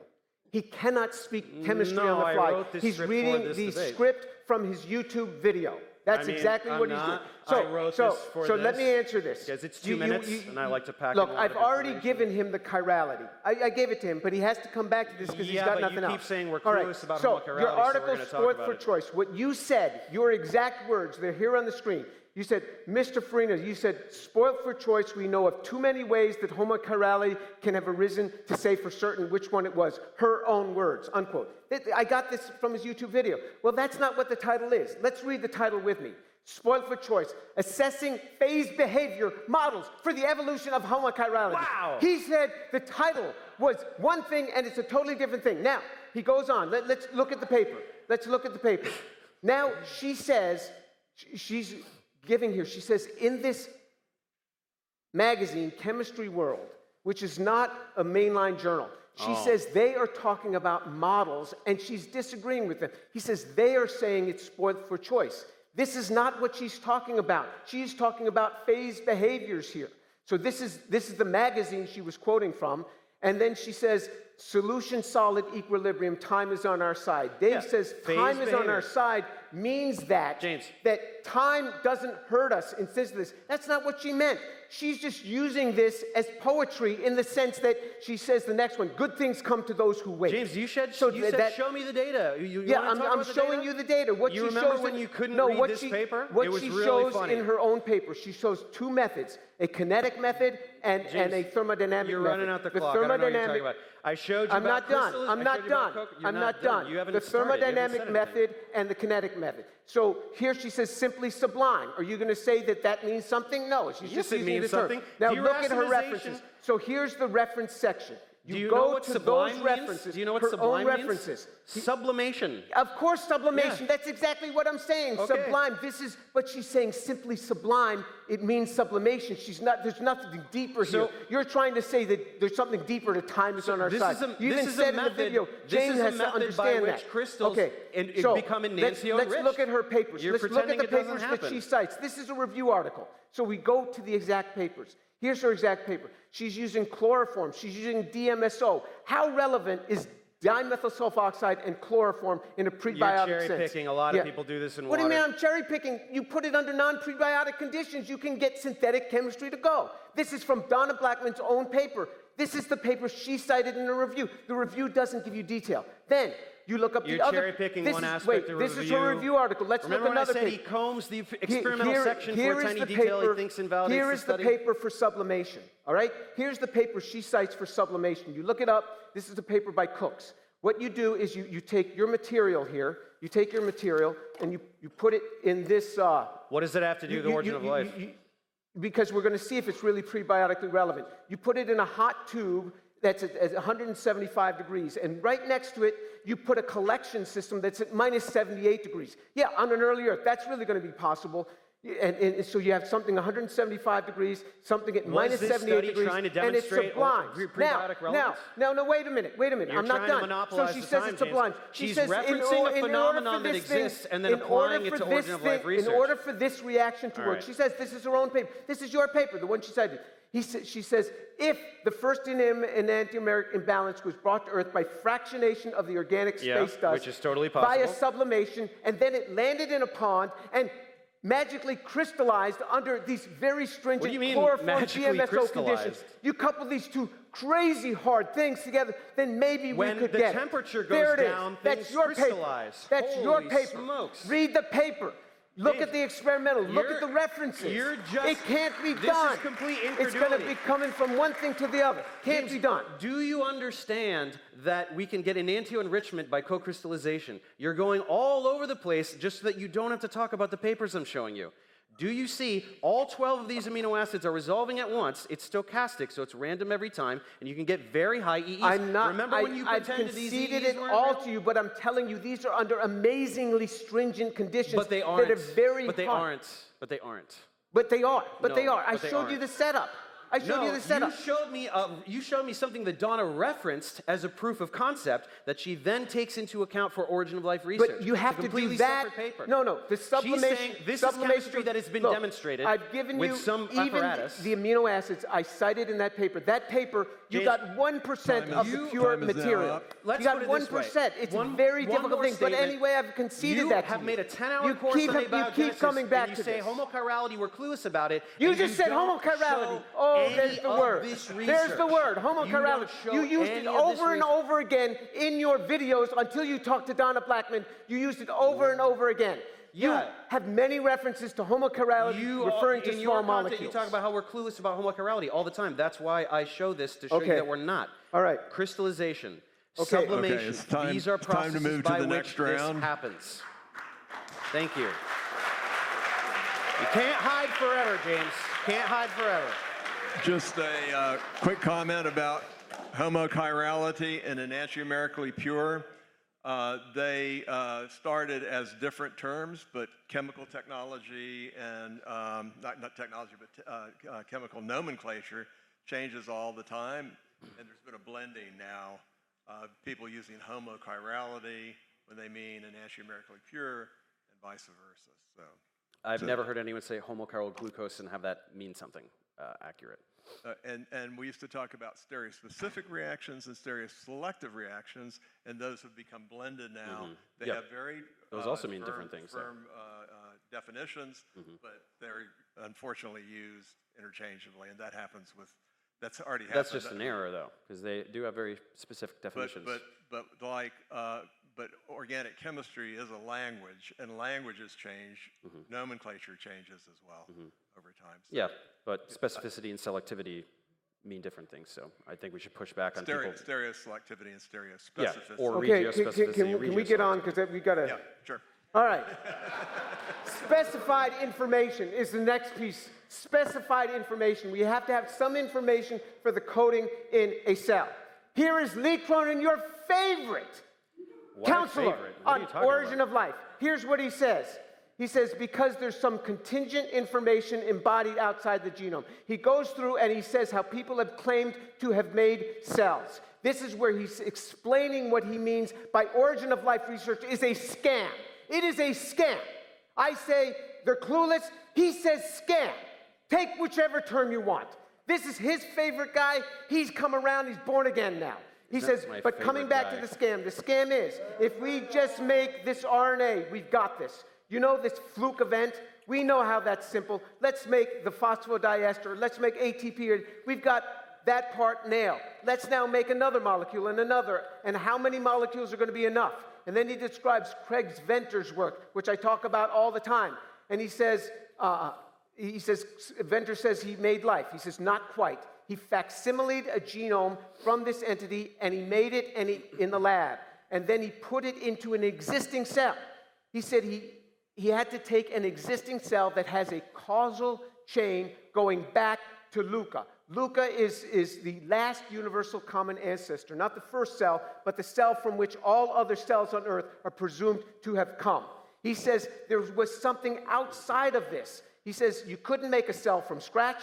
He says, but even today, all of synthetic biologists cannot make a cell from scratch because there's something contingent information embodied outside the genome of the cell. This isn't Jim Tour, the religious guy, saying this. This is Lee Cronin, the non-religious guy, saying this. He's seeing what I see.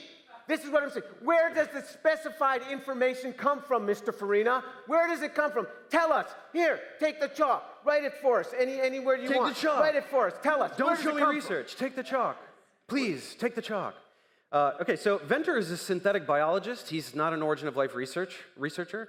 So that is not actually terribly relevant. There's some overlap, but that's not how life began. So when you take extant life and strip things away, that is not directly addressing the origin of life. So you're taking a completely different field. Information is in nucleic acids and peptides. No, that is like that. Nucleic acids don't convey information? Are you joking? There is no information there to give you the prescription you need. What do you mean, no information? Because what I'm telling you is it has what is called Shannon information. It's information from randomness, which is not specified. The sequence of monomers you need is the specified information. This man is seeing it. Even Benner. The sequence you want to of quote monomers what Benner is the says about information. this? I mean, I have that quote too. Benner sees the same thing that I'm seeing. He says it's informationless. James, I find it hilarious that you continue to pretend that origin of life researchers are pretending that origin of life research is invalid. Don't you think that's a really dumb lie to be telling? You're definitely just pretending. You're taking, he's having a lighthearted podcast conversation, and you're pretending that Lee Cronin is going, origin of life research is stupid. All of my work is stupid. Why would you think anyone would believe that? Okay, here he is. He wrote it. Here he puts up this tweet. Origin of life research is a scam. Somebody says, why? He says, because no one is really trying to actually answer the question or thinks it can be done. Okay, so... There it is, Lee Cronin. Yeah, an origin of life researcher... He's sitting in his office tweeting this stuff. An origin of life researcher is admitting that his entire body of work is meaningless. That is really... No, he's not saying his entire body of work. He's saying he's come to a realization of this. If we're being honest, slightly arrogant. He's come to a realization by looking at the data. The material must have come from outside the genome. Everybody. Yes, Lee Cronin is pretending all of his work and that of all of his colleagues is meaningless. He's your favorite advisor. James. He's your man. Over and over again. You gave him half of an entire video, Lee Cronin. If I write not clueless, does that win?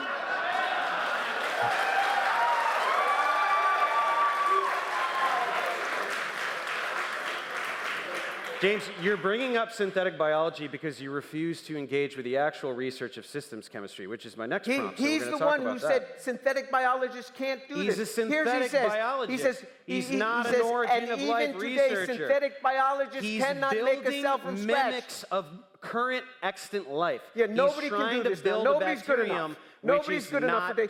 You ought to do it, Dave. Why don't you make it happen? What do you mean? The reason you don't do it, because the reason you think these guys have everything is because you're very shallow in your understanding. You believe this nonsense that they put in the title. It said it in the title, so it has to be. I told you the titles are hyped. They are hyped. Look at the data. I urged you in my opening statement, look at the data. Thousands of researchers, nothing but hype, and only James is right. That sounds really realistic, huh? I'm done. I mean, yeah. You want to go on to the next one? Yes. I've got one more prompt, and that's it, so let's do that. Oh, I've got plenty. Yeah. I got plenty of barriers you got to get by. Well, the last one being assemble a cell for me. Your prompts are all just clueless because I say so. So we don't have a lot of time, so it really is going to only be one more volley. All right. Okay. All right. So finally we get to the most important concept that James is desperately ignoring. This is the one that debunks his idiotic straw man, where he wonders why nobody can synthesize a living cell. After all, if abiogenesis was some molecules floating together and boom, life exists, why can't scientists do it? Well, newsflash, nature also didn't do that. What current science suggests is that RNA molecules with catalytic properties called ribozymes came about. And some of these became self-replicating. And then systems of RNA and proteins enclosed in vesicles complexified over millions of years until a protocell was formed. Of the mountain of relevant literature, here are just a few that show how ribozymes form cooperative cycles and networks, engage in self-sustained replication, and have been demonstrated to evolve by natural selection. James is allergic to discussing anything that invalidates one of his mantras: selection doesn't happen on the molecular level.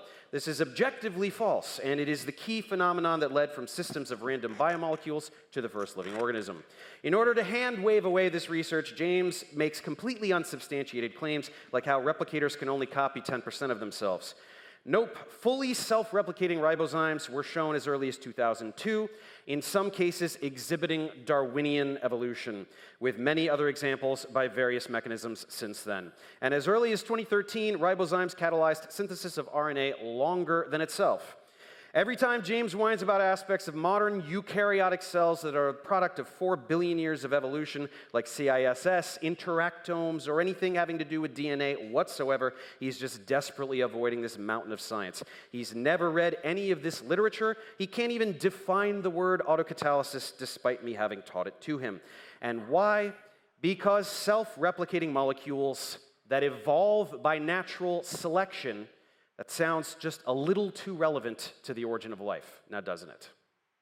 Good reading skills. Yeah, tremendous reading skills. I'm telling you, he's reading from his videos. You don't have to watch his videos. He just read it. The man cannot speak. I guess the research isn't real because I wrote words. He has people writing this text for him, and he comes in here. I guess research isn't real because Dave wrote words and read them. So let me answer your question. You people are idiots. In your latest video, you said, because I say, well, why don't you just take a dead cell and bring it back to life? Because at least everything is kind of there. And he says, oh, you know, and he says, but it actually has been done.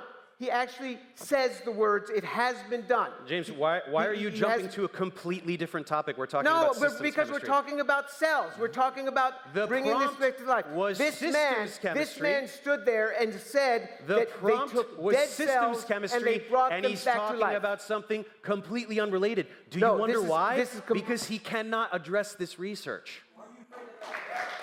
Because he's talking about something totally different. He is a gish galloper, like Kent Hovind. Hey, look over here. We don't want to talk about this research. You have to take that and apply it. You want to apply that, you have to bring... You said that they took dead cells because the pig was dead, James, and so the cells must have been dead too. Is this an Let me tell you what we do in our laboratory. We will take a rodent that is dead, take its leg, and keep the cells alive for a week. It was never dead. You said after an hour it came back alive. It was never dead, Dave. Totally misinterpreted that article, like all your articles. But back to what I was talking about, do you agree that this research shows replicators that evolve by natural selection? Because it does. No. Do you? No. Oh, okay, so Gerald Joyce is a fraud. You're calling Gerald Joyce a fraud right now? You should be careful right now. No, because he doesn't copy DNA. How much of the DNA did he copy? You read the paper, I read the... Fully self-replicating. Fully self-replicating. No, he did not fully self-replicate it. There's not more than 10. Show me. You got the paper there. No, show it. No. RNA enzyme, dude, these are completely fully self-replicating. Without an enzyme, it has never been shown without an enzyme. Do you know what self-replicating means? Without an enzyme, it has never replicated more than 10% of itself. An autocatalyst is a catalyst that makes itself. Mr. Farina, you have the paper. Show us in the paper. What do you mean, show you the paper? This is the paper that you're pretending... Show me how much. Did he say that how much of it was copied? Fully self-replicating. Not fully self-replicating, not. No. It is not. Nobody has ever copied more than 10% without an enzyme. I don't believe that. No, it is. Yeah. So let's see. We've got a lot of these. Where are they? Okay, well, I already showed them. Yeah. Self-sustained replication of an RNA enzyme. Cross-replicating RNA enzymes undergo self-sustained exponential amplification. How much was replicated? How much? James, fully replicated. It is not fully replicated. No way. There is no way. What we're seeing right now Jack is Sostek. James I asked Jack how much of this is replicated. It is not fully replicated. If it was fully you're lying. replicated, he would have said It's fully replicated. It is 20-fold not. amplification. They take a long bit and they duplicate this much of it. James, how would it retain But catalytic activity? even if they could, Okay. even if they could duplicate the whole So thing, you're James still is stuck baselessly because you couldn't denying make a body of work polynucleotides. and pretending that no one will notice, Where did and the pretending that you and polynucleotide hoping you'll come just from? believe him. Where We did it have come from? fully- You couldn't make it. And you Oh. can't assemble a cell and you can't bring one back Switch to life. to something else, right? Switch to something else. Don't look. Don't look at this research. Don't look at fully self-replicating molecules. I guess if I write Clueless a bunch of times, I won the debate, right? Should I write not Clueless?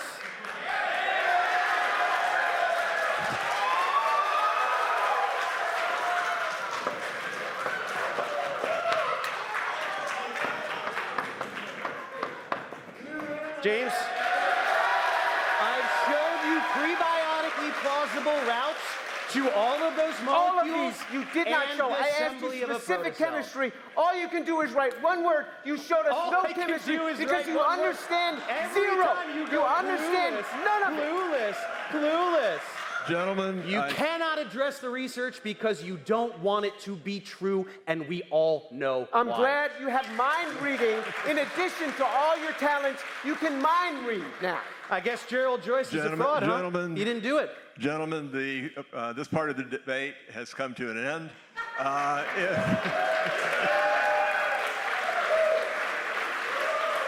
If there is nothing else we can say, one thing we can say is that it has been a lively debate. Yeah. So let's give another round to our debaters for this session.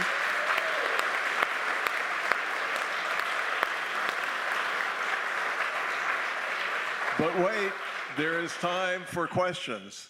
So if you have a question, you're going to have to queue up either on that side or that side, whichever side is right back Right whichever there. side is closest to you.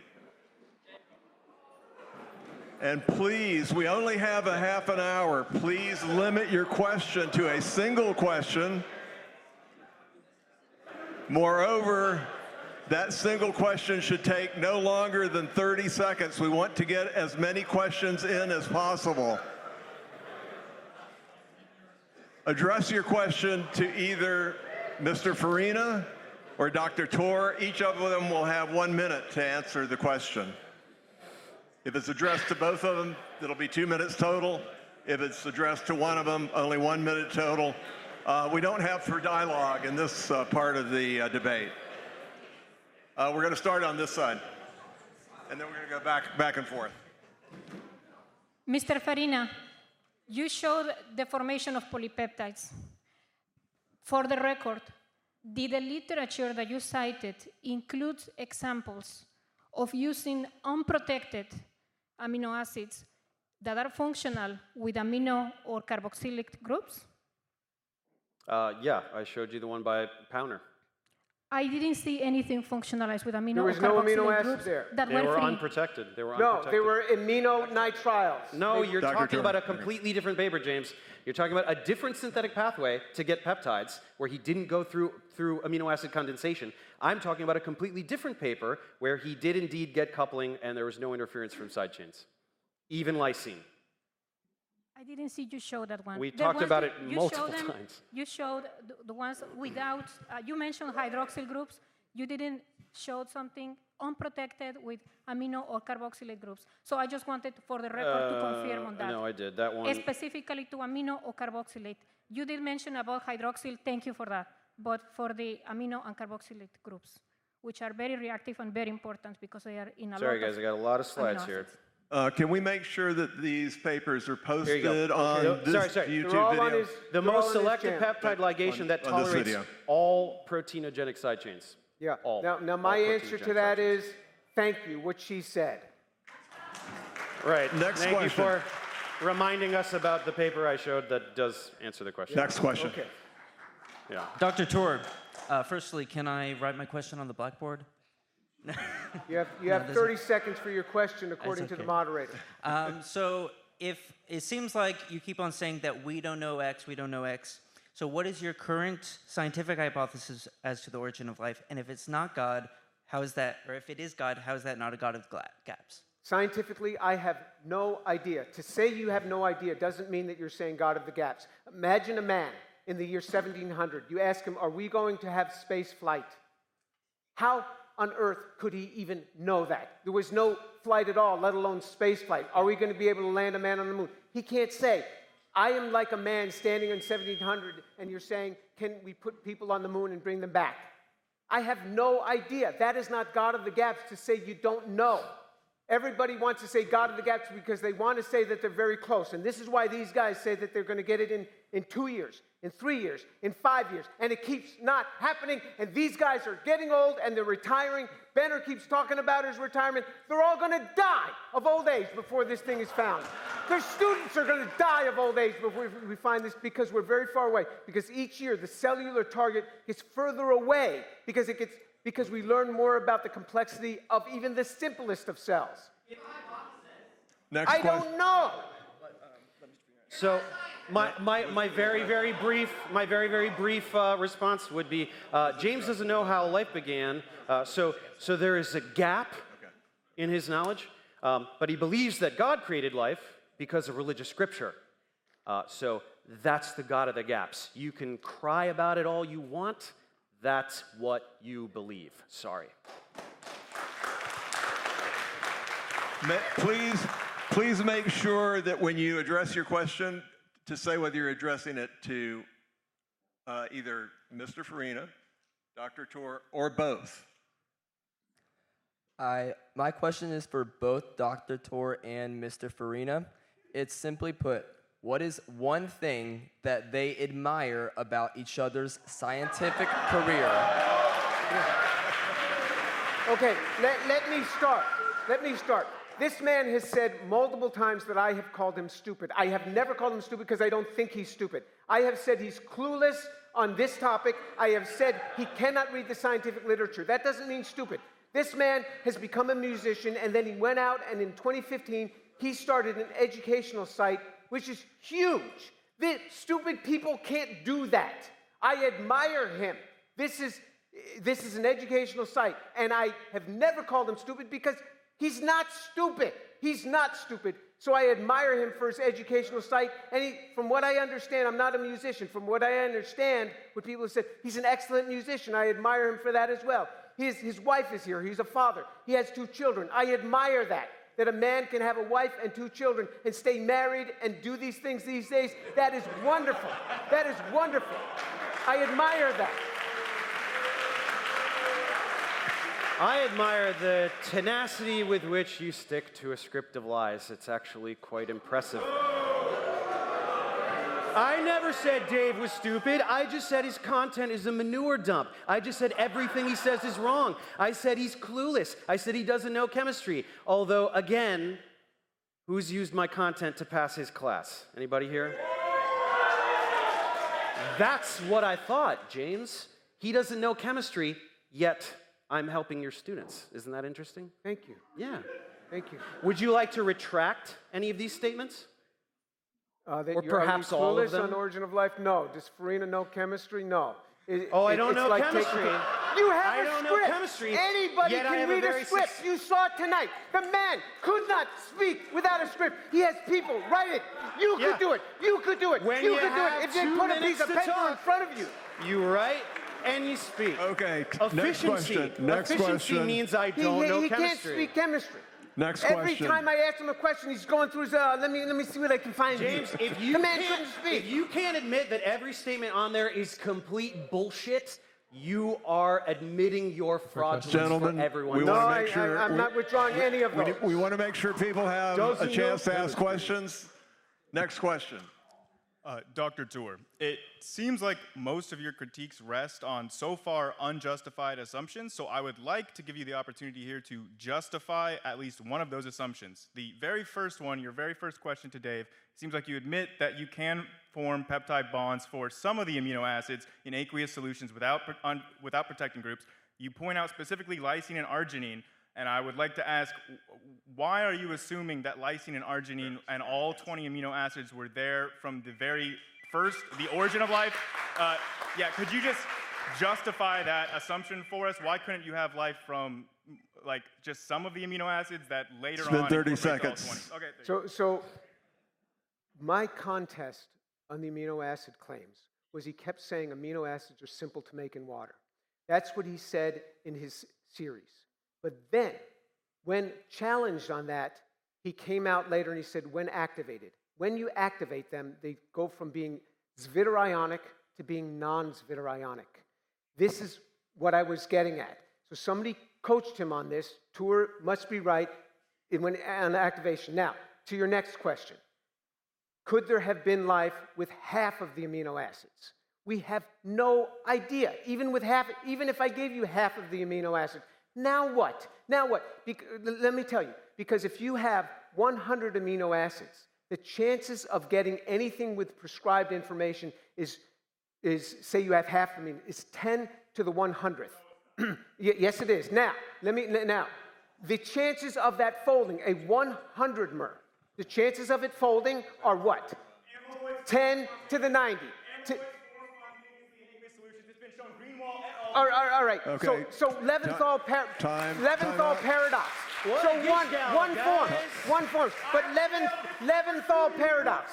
No way. The vast majority do not fold. Time is up They for don't that fold. question. Next question on this side. So I was just wondering, what's your opinion on Tour just constantly yelling over you, not letting you speak, and just screaming the entire time? Okay, you could not say anything. Hey, look at everyone ruptured doing my that right eardrum. now to the question, right? Yeah, you guys are all Yeah, on and the that's same. really all I want to say. I just want to know why. Why do you think he's doing it? Why is he just yelling over you the entire time? Well, the more he yells, the less I can say, and the less I can prove him wrong, right? It's a pretty obvious tactic.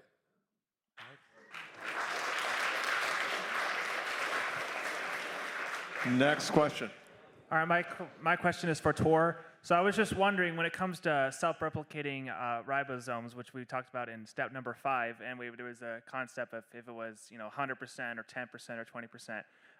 And so my question for you is, how could we set up an experiment to tell how much of a ribosome actually self-replicates, and so we can measure if it's 10 or 100, for example? It's all been measured. These experiments have all been done. They will say they will make 7%. It's always less than 10. That's not to say it will always be less than 10. I presume that we will come to a time when somebody replicates a ribozyme. So what? Now how did you get this ribozyme? The first ribozyme, you have this 2-5 problem. You can't make the ribozyme. You can't do a duplication until you make one. And so here we have it. We can't make the first one. I'm just asking you for the first one. That's all. Quick response. Not done. Clueless. The first fully self-replicating ribozyme was done in 2002 by Gerald Joyce. This is not new chemistry. It's not true. Yeah, Next question. Next question. This side. Let me know, I wrote my question out ahead of time so I could be intentional with my words and not waste everybody's time rambling.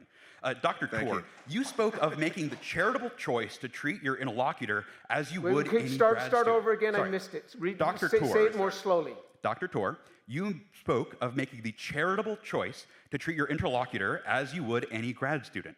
Considering the nature of your disagreement and the form of it, in the broader context of the relationship between students and advisors at academic institutions, what is the nature of this graduate student-advisor relationship? And does this mean that you treat all of your graduate student mentees in the same manner as Mr. Farina? I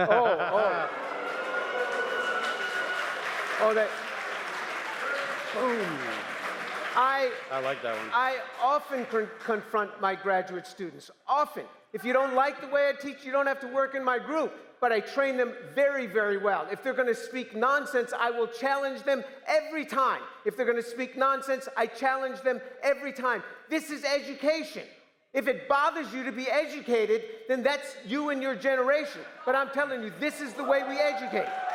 We challenge people, and we challenge them to do well, and we will maintain those standards. And in my laboratory, in my group meetings, we will maintain those standards.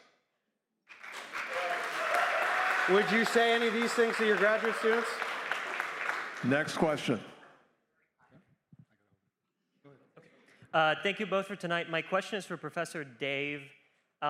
Since Dr. Tour's worldview was a major part of your argument, I'm curious to ask about your worldview. Coming from a more materialistic view of the world, a naturalistic view, a debate presupposes the ability of people to actually think rationally, and I know someone might be tempted to say right now, well, there was much rational thought in this debate. But setting that aside, what do you actually think people are capable of thinking rationally if ultimately all that exists are cells in our brains that react chemically with no meaningful difference from indigestion? 30 seconds. And Can people think rationally if the rational world thought- is materialistic? How is rational thought possible in a naturalist worldview? We have brains and the way brains work. I mean, I don't. You're trying to pretend that rationality presupposes divinity or something? Is that what you're doing? Correct, yes. So no, I reject that. We exist.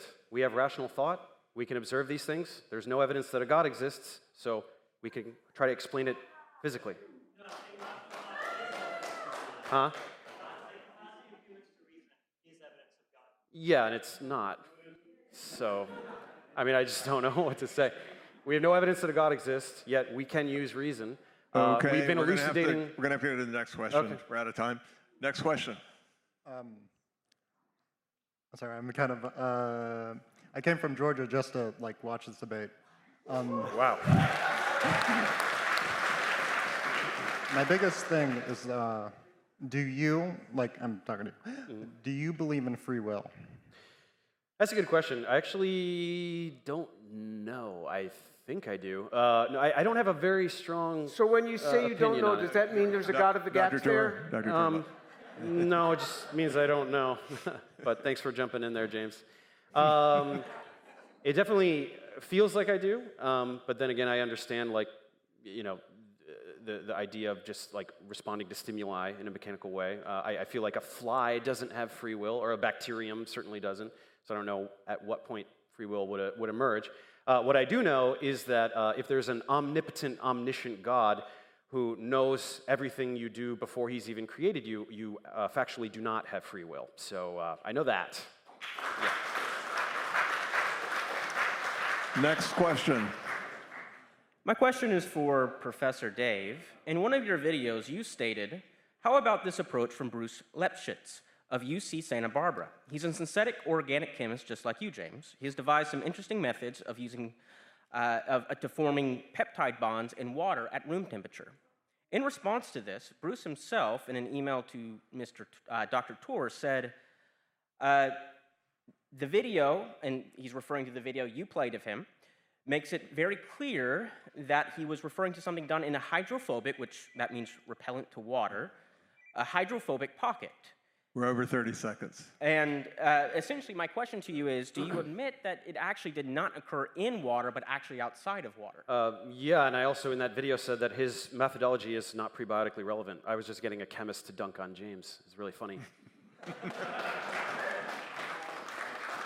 Next question.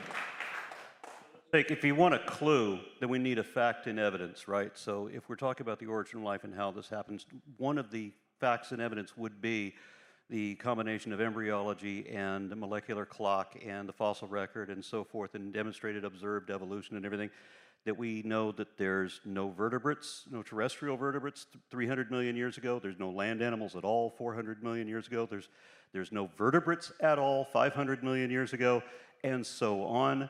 Protists at best are maybe 1 billion years ago, and prior to that, we're at 30 seconds. First microscopic anything's alive would be 3.8 billion years ago, and so there's nothing multicellular for that whole billion years. Wouldn't that be an indication that it happened, since prior to that there's nothing at all?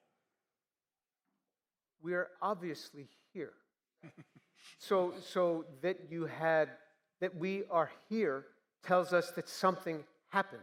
What we are trying to discern is how that might have happened. I don't contest that we're here.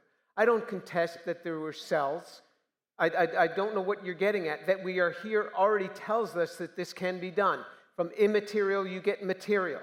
I think we all believe that. We all concede to that.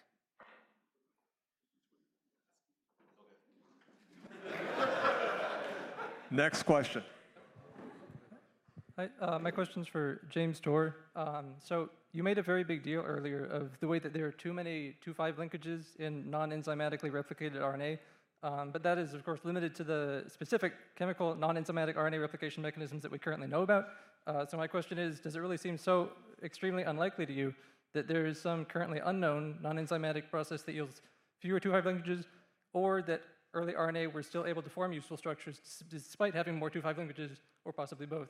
Okay, so certainly there might be chemistry out there that takes oligonucleotides and makes pure 3'5 unbranched RNA. Of course, there might 3'5 linked to RNA.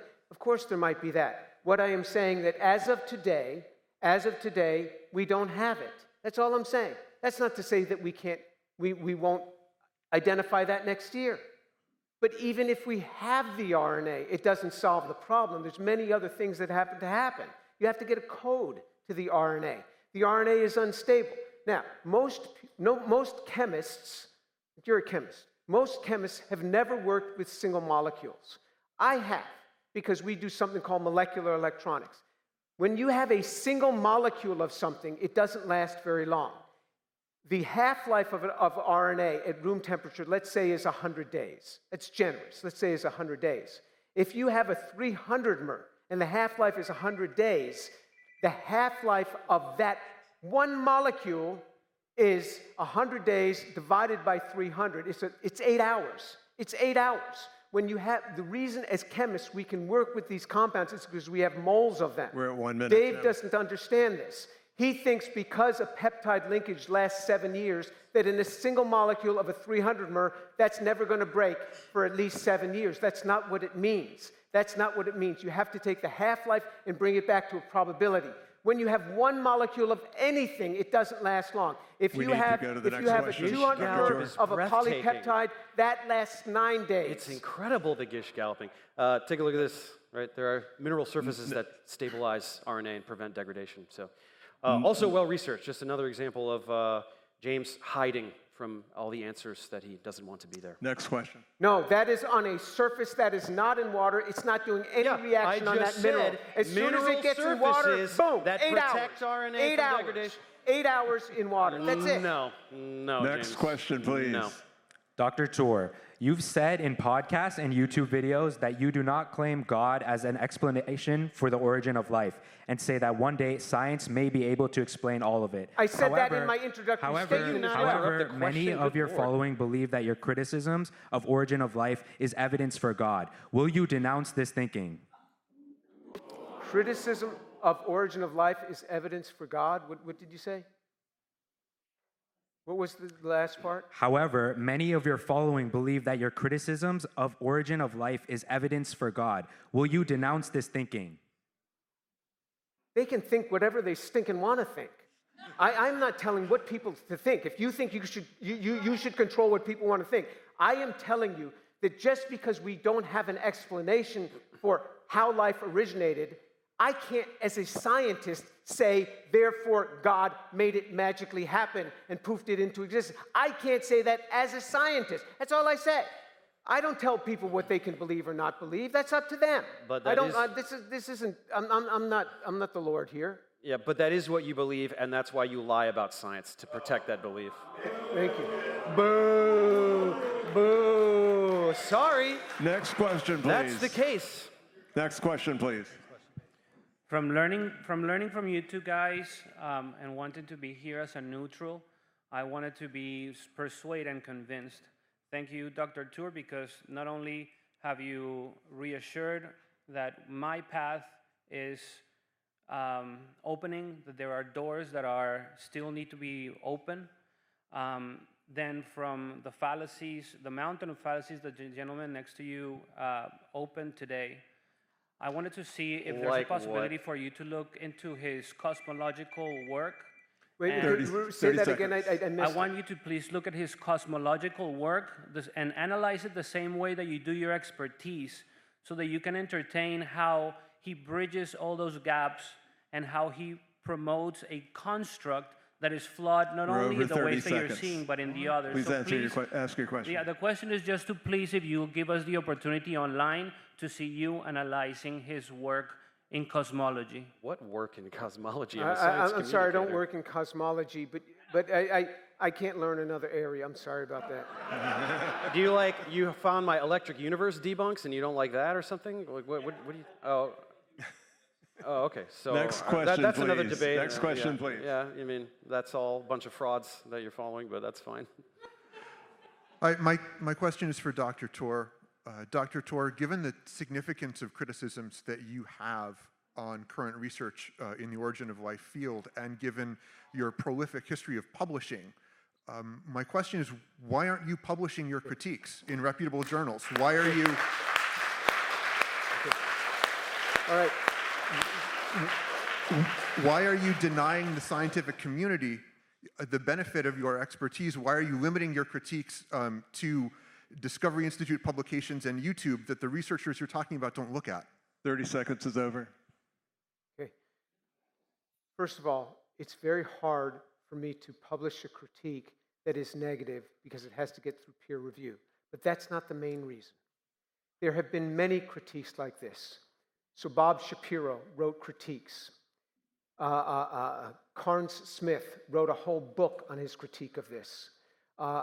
Clement Reichert has more recently written his critiques, all of them speaking the same types of things that I am saying. These guys continue on as if it was never written. I am not trying to reach the origin of life researchers. I am trying to reach the masses. And there is something called social medium that is allowing me to reach the masses that never read the primary literature. I'm not trying to convince the origin of life researchers. I am trying to show the masses that there is another way of looking at this data. I am going after the people that do not read the scientific literature. That, to me, is what I want to do. And just so that you know, I'm not a YouTube guy like this guy is. I sit in my office and I work very hard at this. You make a I'll lot turn on my, of YouTube I'll videos turn on for my not camera, being a YouTube guy, buddy. and my camera is on, and I forgot to have the sound turned on properly. It takes me hundreds of hours to do a series like that. I could certainly write articles in that amount of time. The translation I've of this chosen is, to I use can't this publish medium. my critiques because they're full of lies, so I'll lie to the public instead. We have time for just one more question. Go ahead and ask your question, please. Hi, so my question is for both Dr. Tor and Professor Dave. My question is, I think that this debate has kind of strayed from the original premise of, are we clueless about the origin of life? So if both of you could, using examples from the primary literature, Dr. Tor, I'd appreciate it if you could explain why we are clueless beyond a doubt, that there is no, that we are clueless about the origin of life. And Professor Dave, I would like you to explain why we are 100% not clueless about the origin of life. Okay, you go first. Go ahead. So really, James, all you can do is just write the word clueless a bunch of times. So we're not, right? All this research we've been talking about, despite his objections, we do have prebiotically plausible synthetic pathways to all of the important biomolecules and systems chemistry. It's only been going about 20 years, but again, he pretends the research doesn't exist. I would like to point out he made a 10-hour series about abiogenesis and never brought up replicators once. What more proof do you need how clueless he is and how much he is hiding from this research? We certainly would never say we know exactly how life began. That would be ridiculous. But we are far from clueless. We have a mountain of research. For James to train people to say that we've never done anything since Miller-Urey in the 50s is the most insane lie imaginable. It's been 70 years of incredible research, especially in the past 20, what we've been doing with systems chemistry. It's astounding work. Will we ever figure out exactly how life began? Maybe not. Honestly, probably not. But it's only because we have so many ways it could have happened. Okay, so first of all that astounding work for 70 years. 70 years of Nobel Prizes, both in chemistry and physiology and medicine, which includes biology. That's 70 times 3 with 2 Nobel Prizes. So you've got 210 420 Nobel Prizes have been given since Miller-Urey was discovered. 0 have been given for origin of life. 0. All this wonderful chemistry. 0. 420. 0. None have been given. You don't want me to say Clueless? I won't say Clueless. How about I just agree with Cronin? Scam. How's that? Because you can't answer this. You can't answer that. So I say we're clueless on this. You are witnessing the unraveling of a lunatic. Okay. Okay, well, this concludes the question and answer session, but you're in luck. Both individuals have agreed to stay on. If you want to come up and ask further questions, maybe engage in more debate if you haven't had enough. You're very welcome.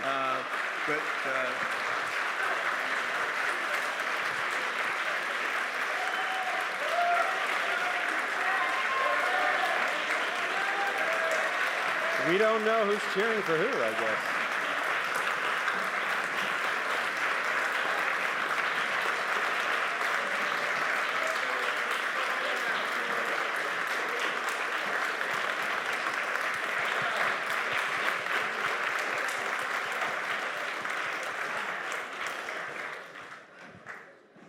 So travel safely back. If you want to come up, again, they'll stay for a while and answer any individual questions you may have. Thank you and good night. Hi. Nice to meet you.